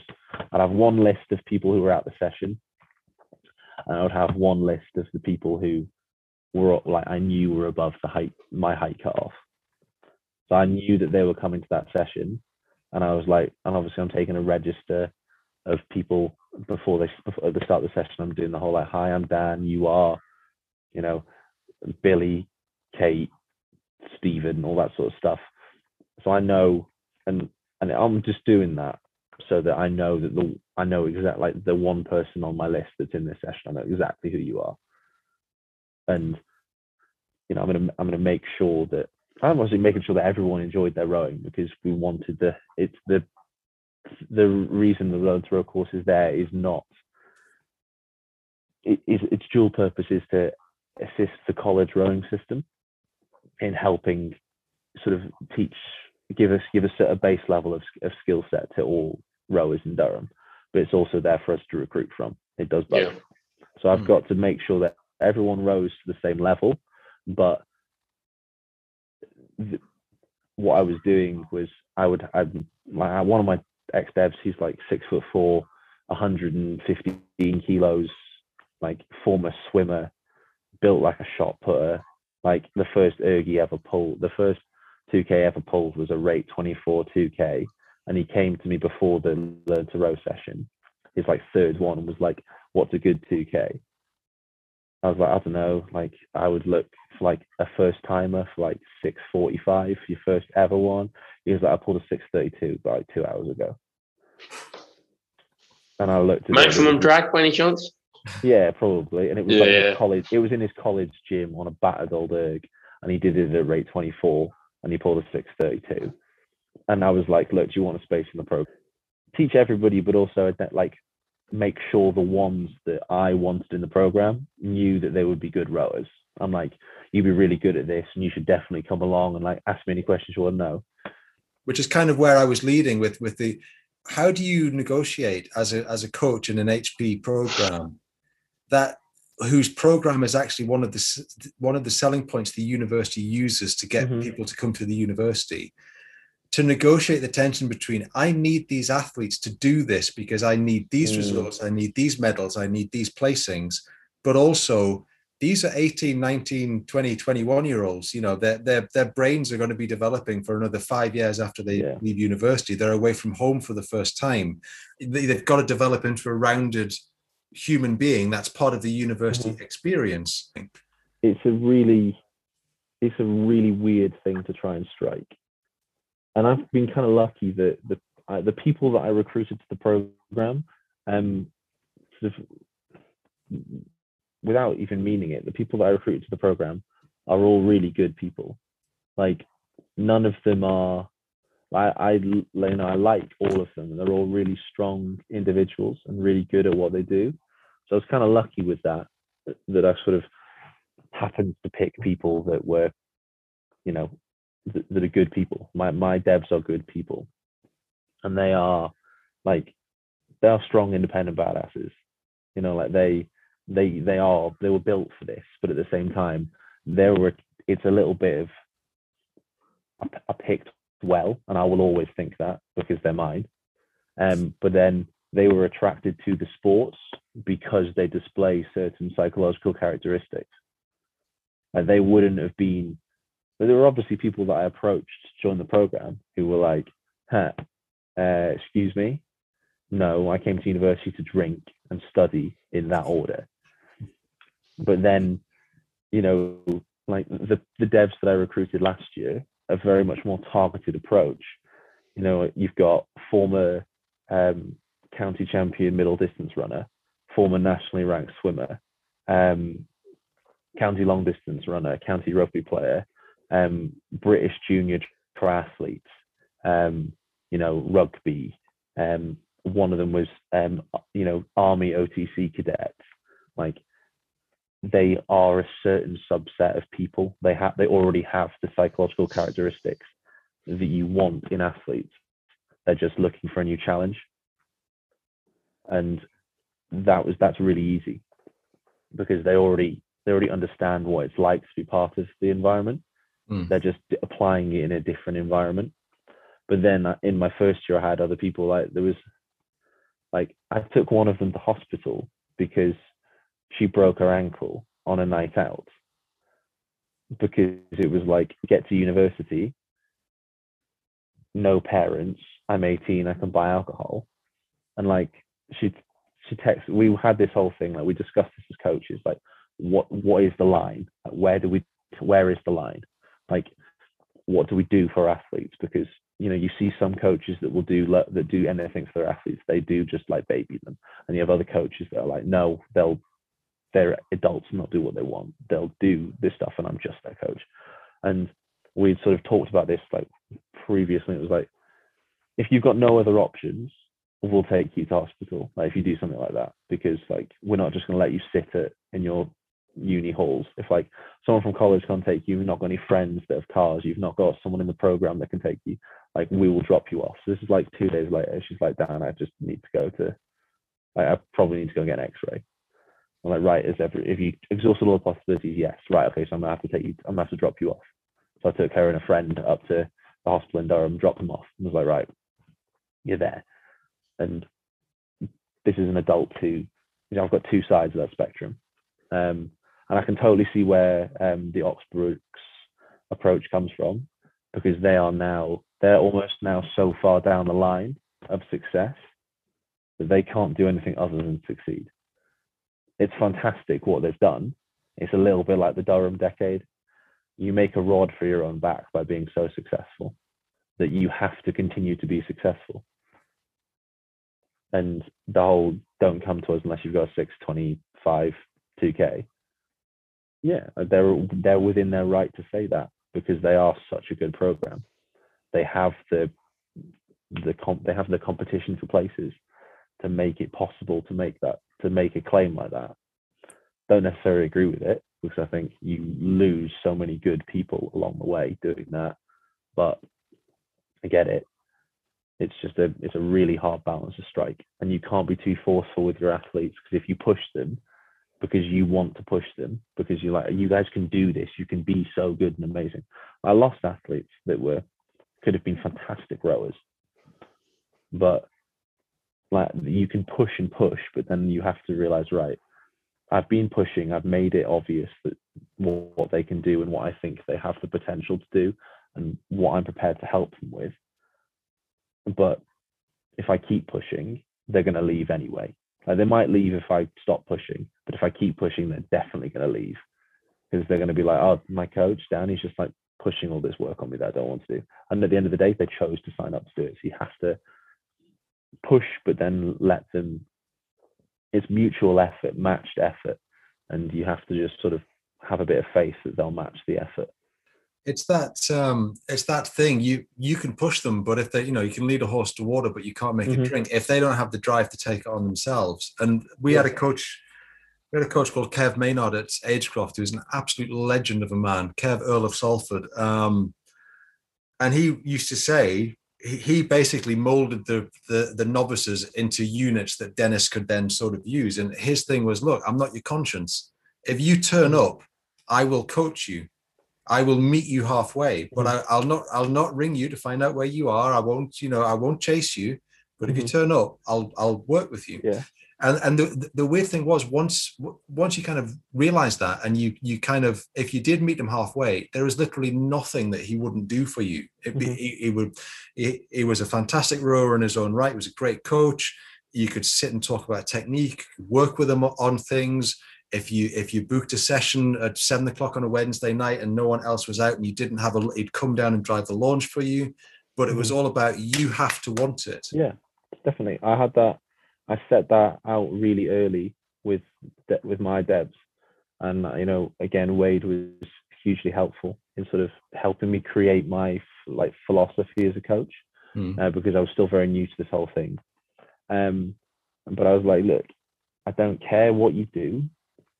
I care that you're safe and that you look after yourself and you eat and you're not getting paralytically drunk every night, and that you are studying and you are sort of being a decent human being.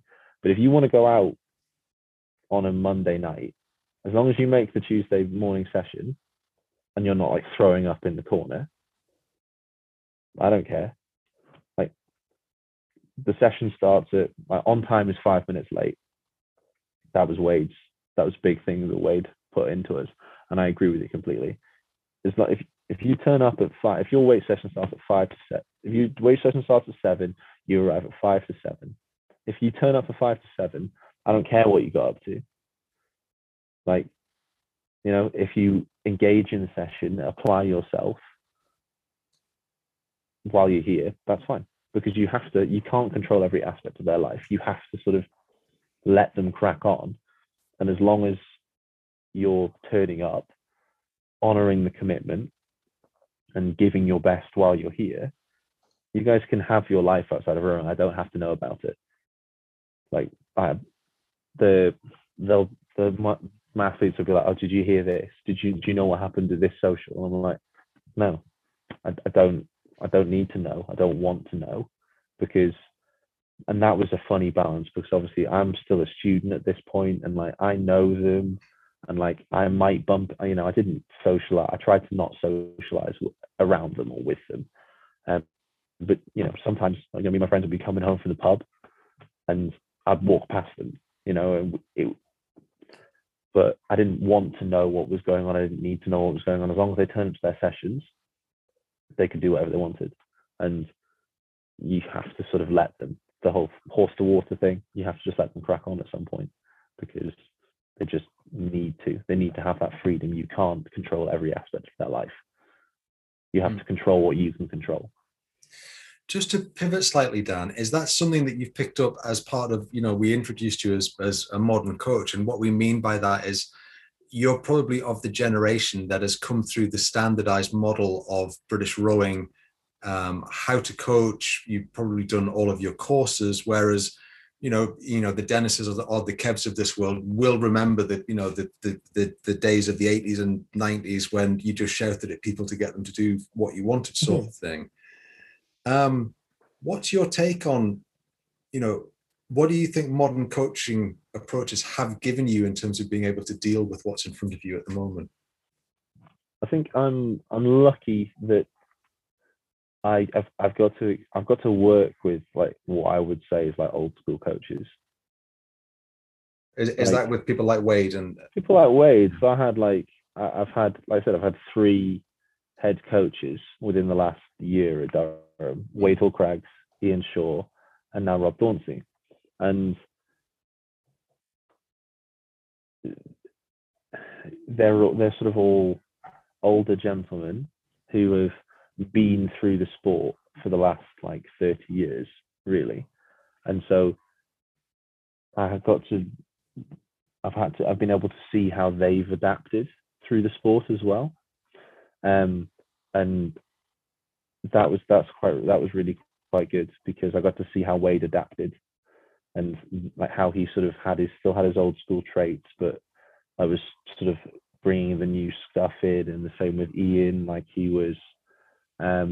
he embraced data and power to weight type stuff, and doing work based off wattage and things. And then Rob's sort of the most recent coach to come through the GB system and coach at Leander, and then work with him.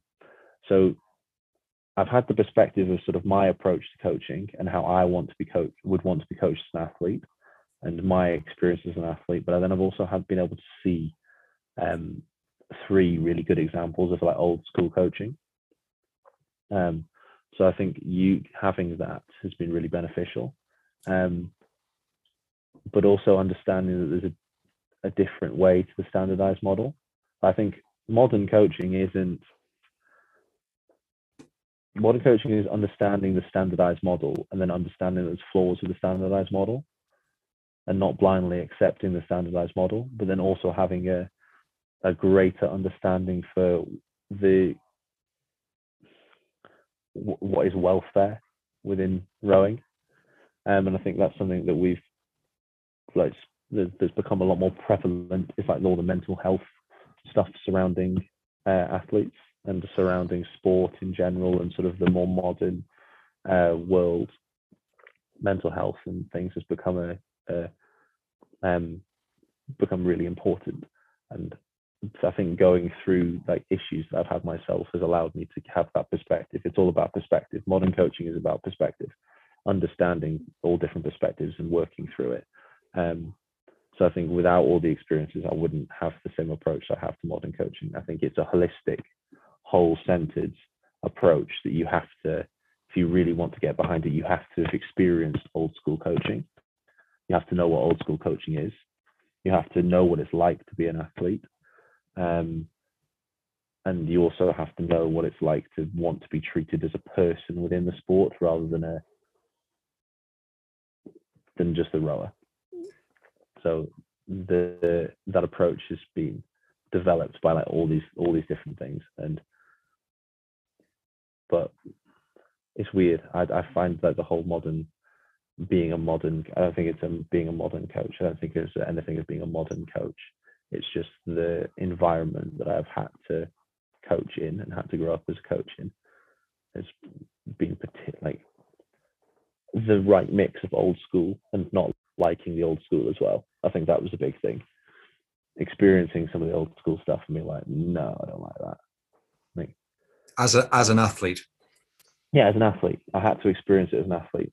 Like, just there's some old school stuff I've just been like, nah, I'm not a fan of that. I don't like that. Yeah. I don't like being treated like that. I don't like behaving like that. I don't like the way of doing it. I think the other thing is the big thing was that made me want to shift to be a modern coach, or like a coach that approaches the sport in a modern way, was we were doing things in the program, and I know other people from other programs who are just part of the program is like, we're doing it because it's always been done like that. Like, why are we doing this particular piece of work? Why do we row like this? Because that's just how it is. That's how I was taught. That's how it's done. I hate that. I hate that as an athlete, as a coach as well, because it's always how it's been done. No. Like, explain to me why it is the best way to do it. Like, I come from a data-driven perspective. Like, my degree is in sports science. I like the sports psychology element more, and that has also changed my opinion of things, is that exposure to sports psychology. At the same time, like the physiology stuff, like, we're taught that if you're going to say something, you have to back it up with evidence. This is the best way to do it, and this is the evidence that supports it. And I will have a debate. Like, I've talked to Aaron about it. We have people who be like, I like putting a pause at the finish. The St. Paul's sort of approach, that just sit there and pause.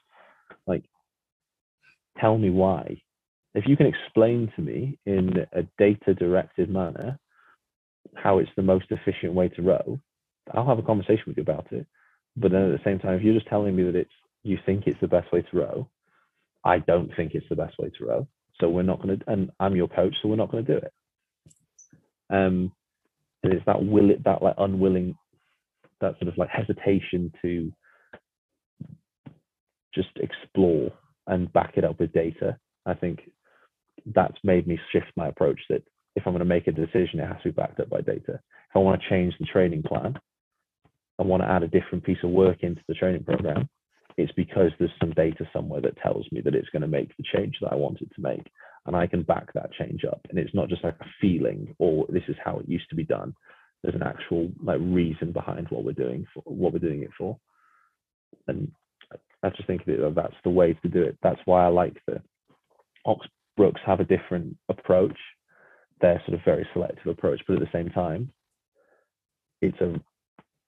what they do is like backed up.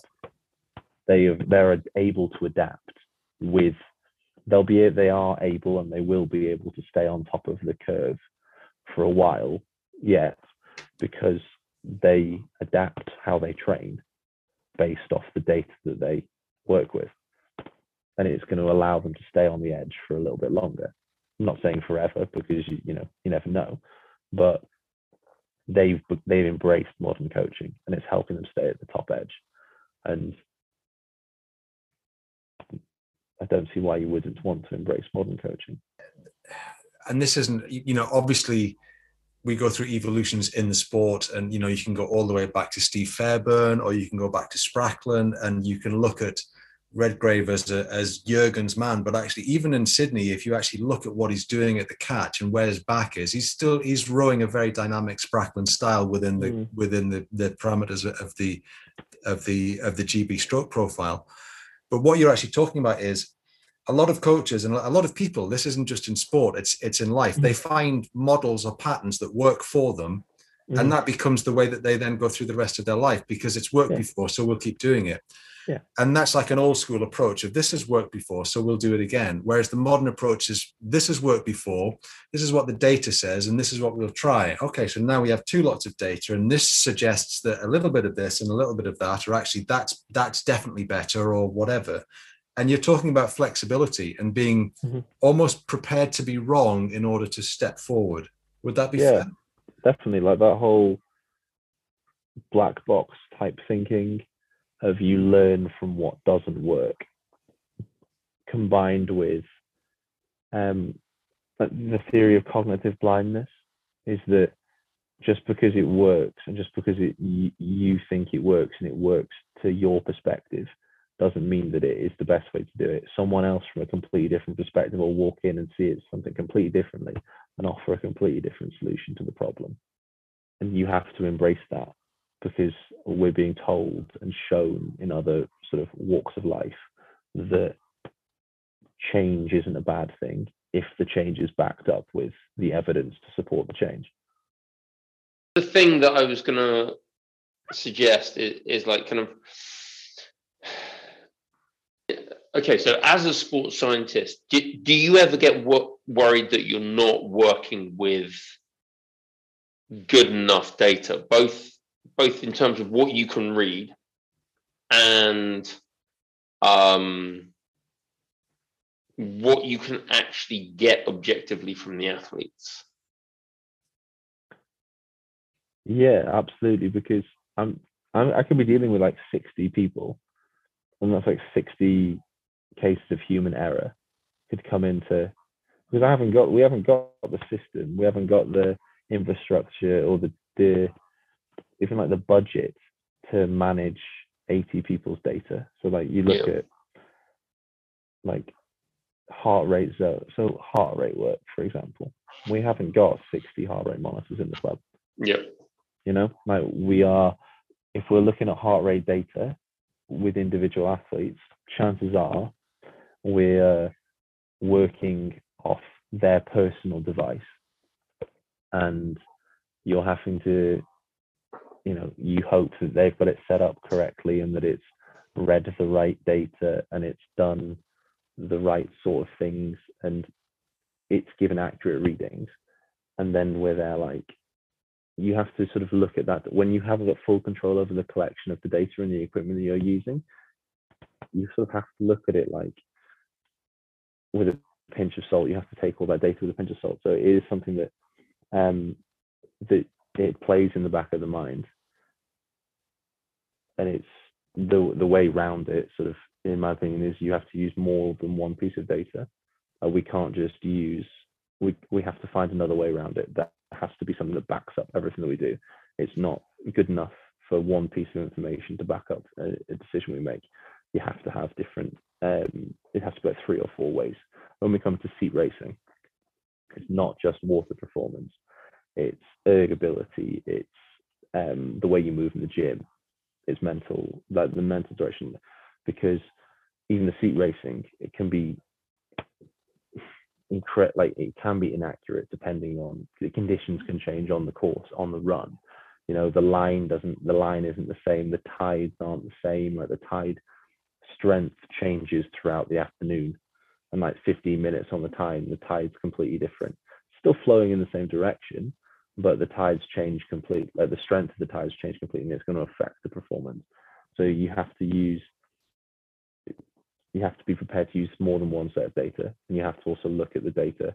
You don't want to be super cynical and critical of the data because it is there, but you have to sort of understand that the data isn't going to be perfect because you can't control every single aspect of its collection.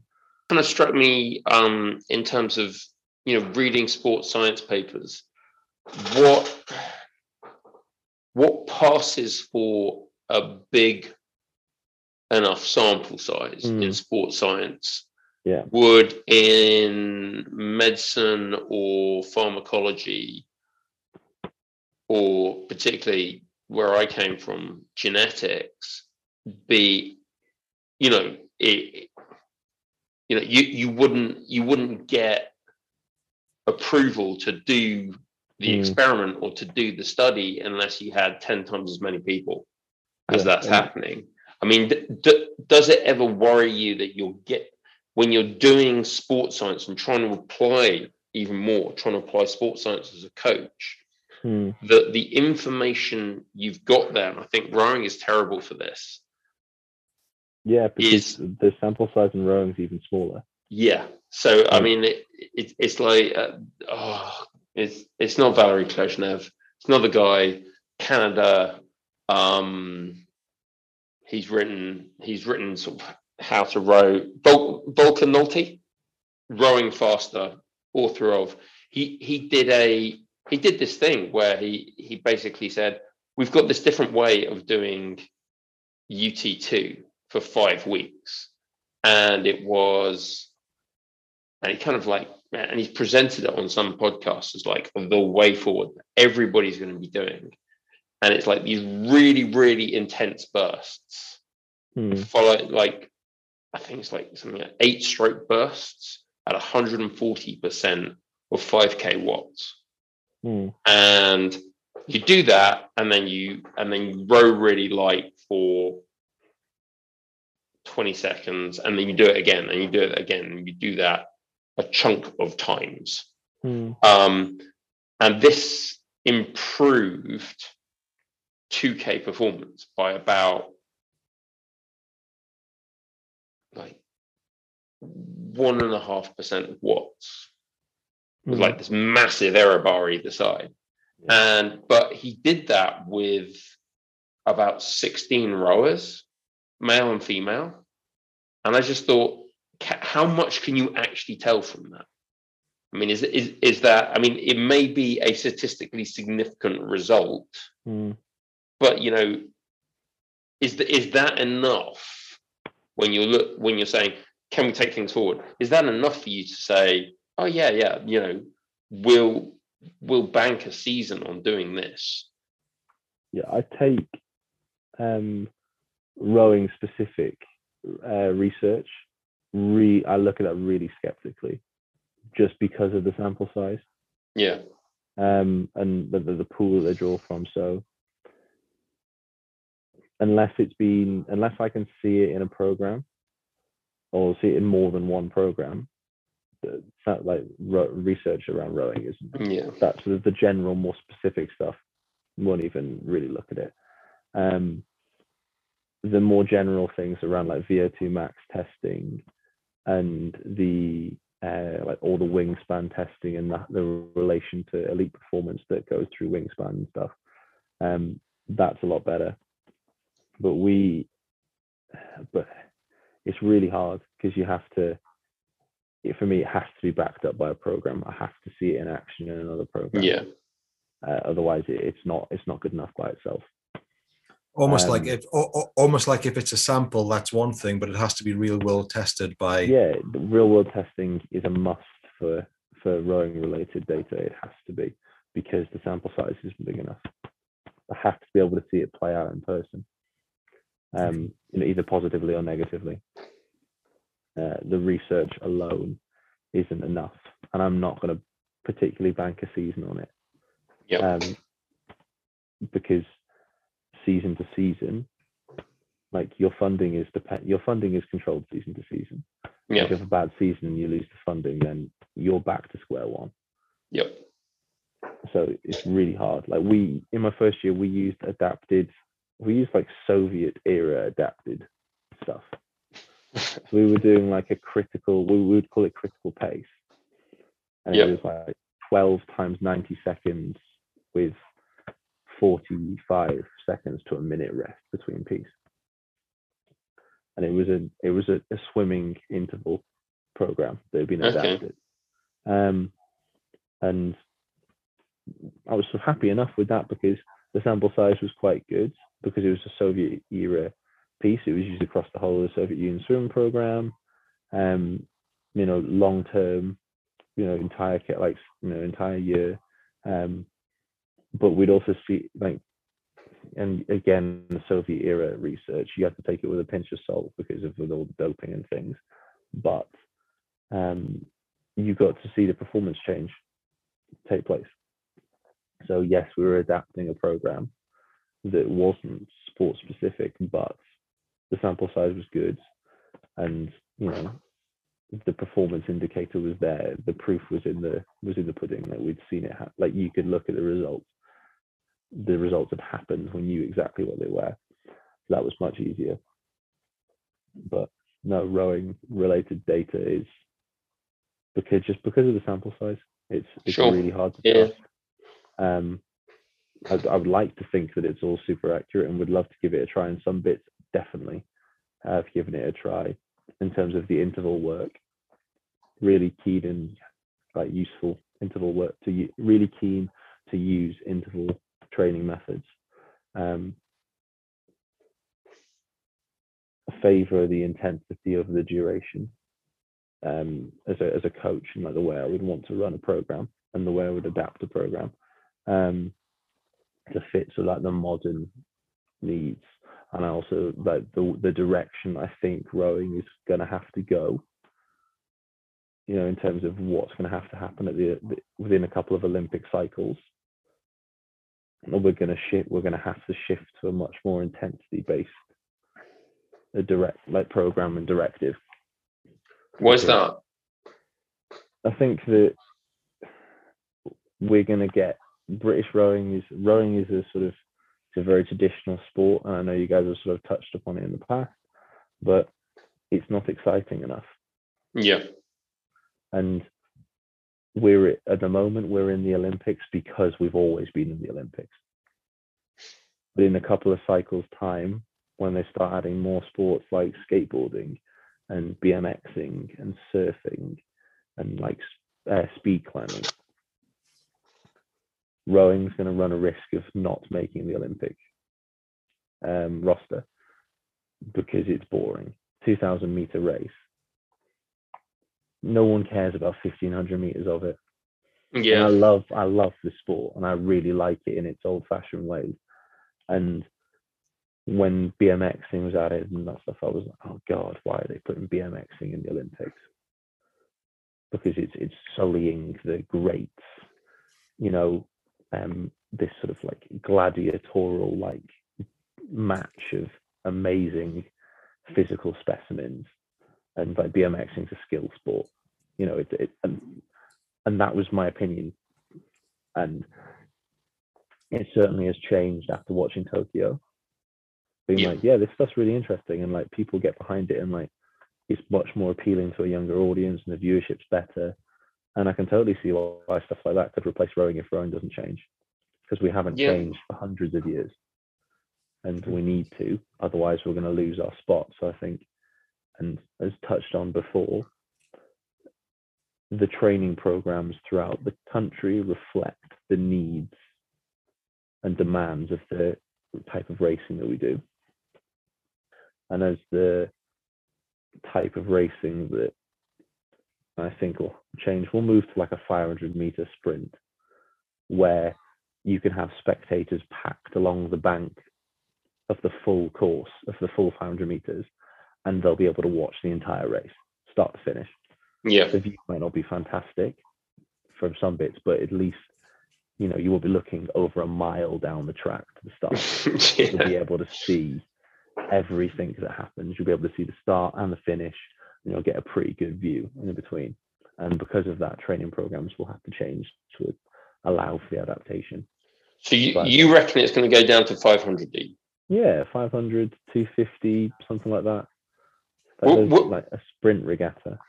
Yeah. What about kind of backwards and forwards relays? So literally, I think it'll be a combination of the two. Yeah. I think it'll be backwards and forwards relays where nobody really gets eliminated, but you sort of progress through it, and everyone races like 4 or 5 times or 6 times or whatever. But it'll be over 500 meters. I mean, in 2028, it's going down to 1500. You can see which way the sport is going, but we haven't got there yet, so we have to deal with what's in front of us. Are there any areas that we haven't covered that you would like to flag up or bring up? We'll just quickly go on to British rowing, like 2 minutes of British rowing. Our last standard question is, what is British rowing getting right? What's it getting wrong in your opinion, without burning any of your future bridges? Yeah. And if you want to weigh in on why we went from being the world's dominant rowing superpower to what happened in Tokyo, then feel free, because we have several times. I like in terms of everything is expressed right now is my own opinion. Mr. Aaron Jackson is not forcing me to say anything. That's Dr. Jackson to you, young Dr. Daniel. Jackson, sorry, Dr. Jackson. But what I like with what the program's doing at the moment is they're not just objects anymore. The athletes are coming out and being like, this is hard, I'm not coping with this, I don't like this bit, I'm still doing it, but it's hard and I don't like it. And I like that. I like how the sport's sort of letting us know and letting us see that they're not these almighty gods chiseled from marble, you know. I like that, because it sets a realistic expectation for 90% of the people that are going to row are not going to be that, even more. So it sets a much better sort of standard for everybody else, that these people aren't just freaks of nature. Like, some of them are freaks of nature, but they're also human alongside that. So yeah. I like that we're sort of opening that up more, and it's less this mystique around, oh my god, all these amazing people. They are amazing, what they do is fantastic, but they're not automatons, and they're not robotic, and they do feel things, and it does hurt, and it is difficult. Yeah, and they're allowed to come out and say that they struggle with the program, and they struggle being parents and partners and university students at the same time. And, you know, Stan Ludis took a break from his studies so he could row. Like, he admitted that he couldn't do both. Like, that stuff's really good. But then on the other side of it, the bureaucracy in the middle level of British rowing, to me, is the biggest problem with British rowing and the GB rowing team. Okay. People are petrified to make a mistake, so they're not taking any risks at all. It's safer to just be average and not rock the boat, pardon the pun, than it is to put yourself out there, potentially get it wrong, and then get sacked, because jobs are on the line and mortgages need to be paid, and, you know, kids are expensive, whatever. Like, so I can understand why they behave like that, but it's not going to make us a cutting edge force that takes risks and pushes the boundary and pushes the envelope and is not afraid to get things wrong, because too much is riding on it. Too many people are earning too much money.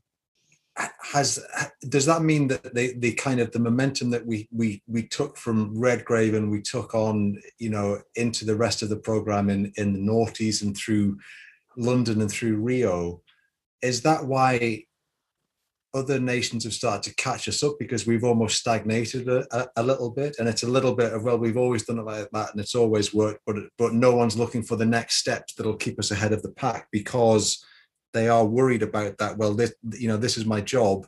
It's a performance industry, results matter. And if I don't get it right, then how am I going to pay my mortgage? Is there that kind of almost corporate paralysis and it's really slowed us down? Yeah, I think so. The other thing I don't agree with is the coaching committee. Yeah, you're not the first person to suggest that. Yeah, I think because, people didn't agree with necessarily how Jurgen ran the program. Some people didn't like it, but you knew what was going on. You knew who made the decisions. You knew what the decisions were. It was black or white. And I don't agree with black or white because it's not as simple as that when you throw in all of the factors concerned. Modern coaching and the perspective that I think people should have is that you have to understand the full picture, that it isn't black and white. But that being said, it allowed athletes to know where they stand, know where they stood, know what was good enough, what wasn't good enough. It allowed coaches to know what was expected of them and what wasn't good enough, and how they have to behave, and what they have to go out looking for, and having like loads of different coaches making loads of different decisions and all of them throwing loads of different things in. It's too complicated. Sometimes less is more. Having a clean direction, controlled by one person, makes it easier sometimes. And I think when you put too many people in, there's too many people making decisions, there's too many things being thrown out there. You're like all over the place. You're like, right, where's the information coming from? What am I doing next? Who am I listening to now? Who makes this decision? But that person made the decision last time, but then this person's going to make the decision next time. I think that coaching committee feeds the bureaucracy. It is fed by the bureaucracy, and it doesn't. It just slows everything down. It adds red tape and layers, whereas a clean sort of top-down structure was like, right, this is how it's working, and we're just doing it like this, and it just allowed things to get done much faster in a more efficient way. But too many cooks spoil the broth, or that sort of approach sort of is what springs to mind when I see it. And because there's too many people, lack of accountability. And that's my biggest thing from Tokyo, is that we lost a tradition, like a staple of British rowing, of world rowing, died at Rio, in the fact that we weren't able to retain our gold medal in the fall. And I know, there's a Durham alumni from that boat, and he's sort of very, his when he spoke at our Olympic dinner, he was like, I'm the guy that fucked the Coxless 4 at Tokyo. And he's very sort of, his approach to that was just that. Like, he said that, and I'm not sort of commenting on individual performance and behavior about that boat. It's a race. What happened, and it's no one in particular's fault, regardless of what actually went down. My thing is, we were going to lose it eventually. Like, we were never going to win it. It was never ever always going to be a GB thing that we won the 4 every single time. We were going to lose it eventually, or we weren't going to get the gold eventually. And it just happened that it was Tokyo. But when it happened, like, no one kicked up a fuss.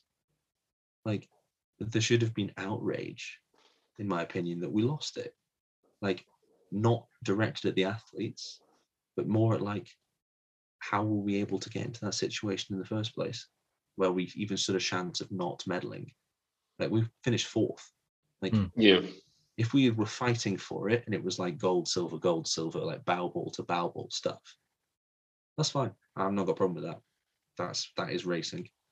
But to not even medal, and it was almost like no one cared. Like, the lack of accountability, and afterwards nobody came out and was like, if Jurgen had been there and he'd probably gone wrong, he probably would have walked down and gone, yeah, my fault. I'm the head of the program, so it's my fault, regardless whether it is actually my fault. Like, the buck stops with me. But with a coaching team and committee and like board members making decisions, it's really easy just to like not own up to anything. I believe in accountability of mistakes. That you take responsibility for your mistakes. Yeah, it allows you to learn. It allows people to respect the decisions that you make because you stand by them. Whereas no one's come out from British Rowing and gone, yeah, this is what went wrong. It's kind of just like, ooh, that happened. We'll just kind of pretend and not talk about it, and we'll just move on really quickly, and hopefully nobody notices. Yeah, I personally think there is a tradition of doing that goes back for at least a decade. Mm-hmm. I think that I think that there will be very, very powerful private recriminations. I mean, but you can go back and you can look at Rio. In Rio, we had the biggest budget that we've ever had, and a chunk of that got taken away because we didn't make the medal target. We went from being the dominant power in women's rowing in London, a gold and 2 silvers out of 3 events, first, second, and second out of 3 events, to not making a single A final in Rio. And that was, you saw the decline. It went from there, and then a load of athletes quit, and then there was nothing to replace it. And the results got worse and worse and worse over 4 years. And we just ended up with this absolute nadir and literally crickets. You know, and that's going back 6 years now. But realistically, I believe the rot was there from 2012 onwards. And you know, you go back into that kind of early part of that decade, the whole fiasco with the Oxford Brookes rowers getting popped, and you know, one of them got popped for cocaine, essentially. The other one got popped for modafinil. And if you do a very, very small amount of reading, you find that modafinil is endemic. Modafinil, or modafinil, or I'm not sure how you pronounce it if you're a doctor, but the abuse of that drug is endemic in Oxford and Cambridge. And it's endemic at Oxford Brookes, it's endemic at Oxford University, and they will not have been, or that one guy would not have been the only person who was using modafinil to stay in the rowing program and keep working at the same time. And it is a performance enhancing drug. It is a drug of abuse. All the guys on Victor Conte's program were on modafinil as well.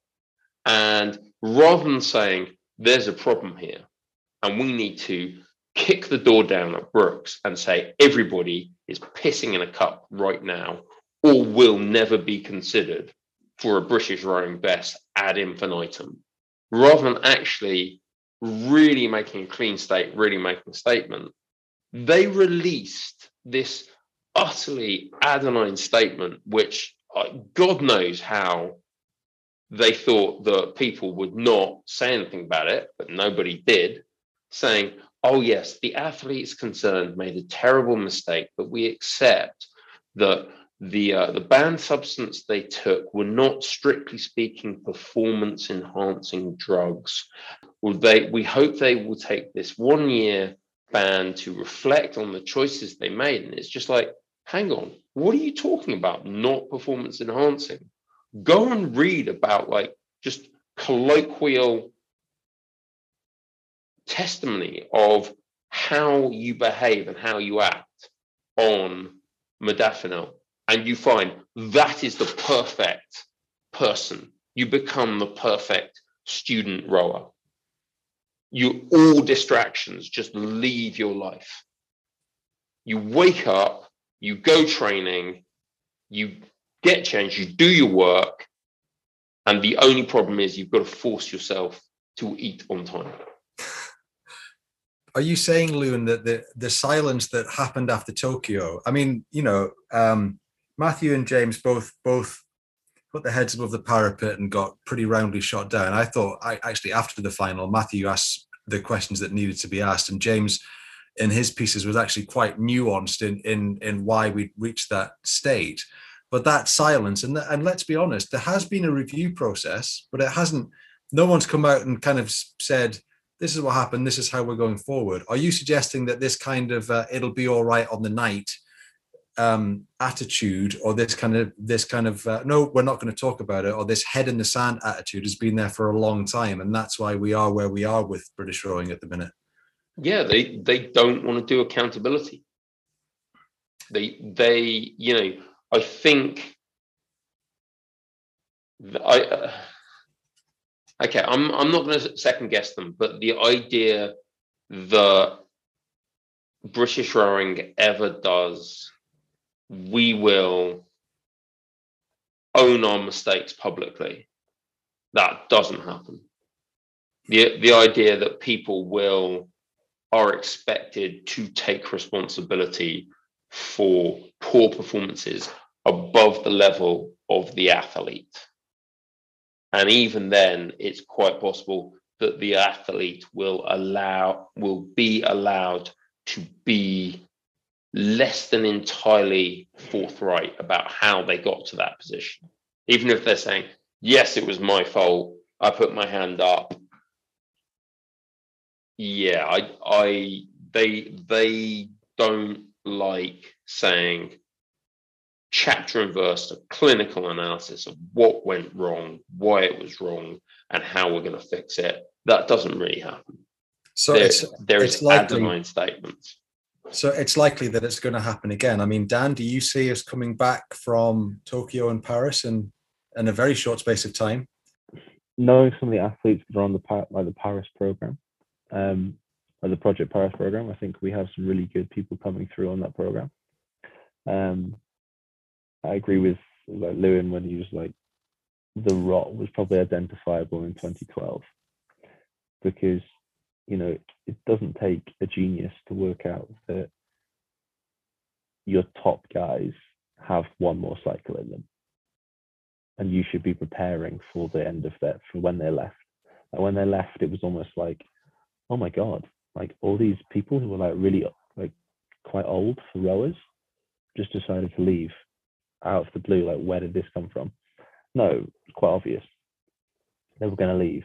We just didn't prepare for their leaving. We were like, well, I don't think we prepared adequately for them leaving.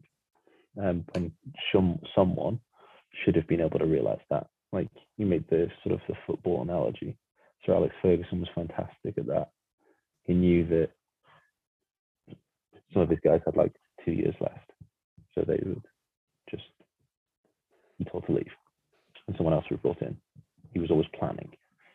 That didn't happen in British rowing, and I think we could do so much better with that. And on the side of the performance enhancing drugs thing,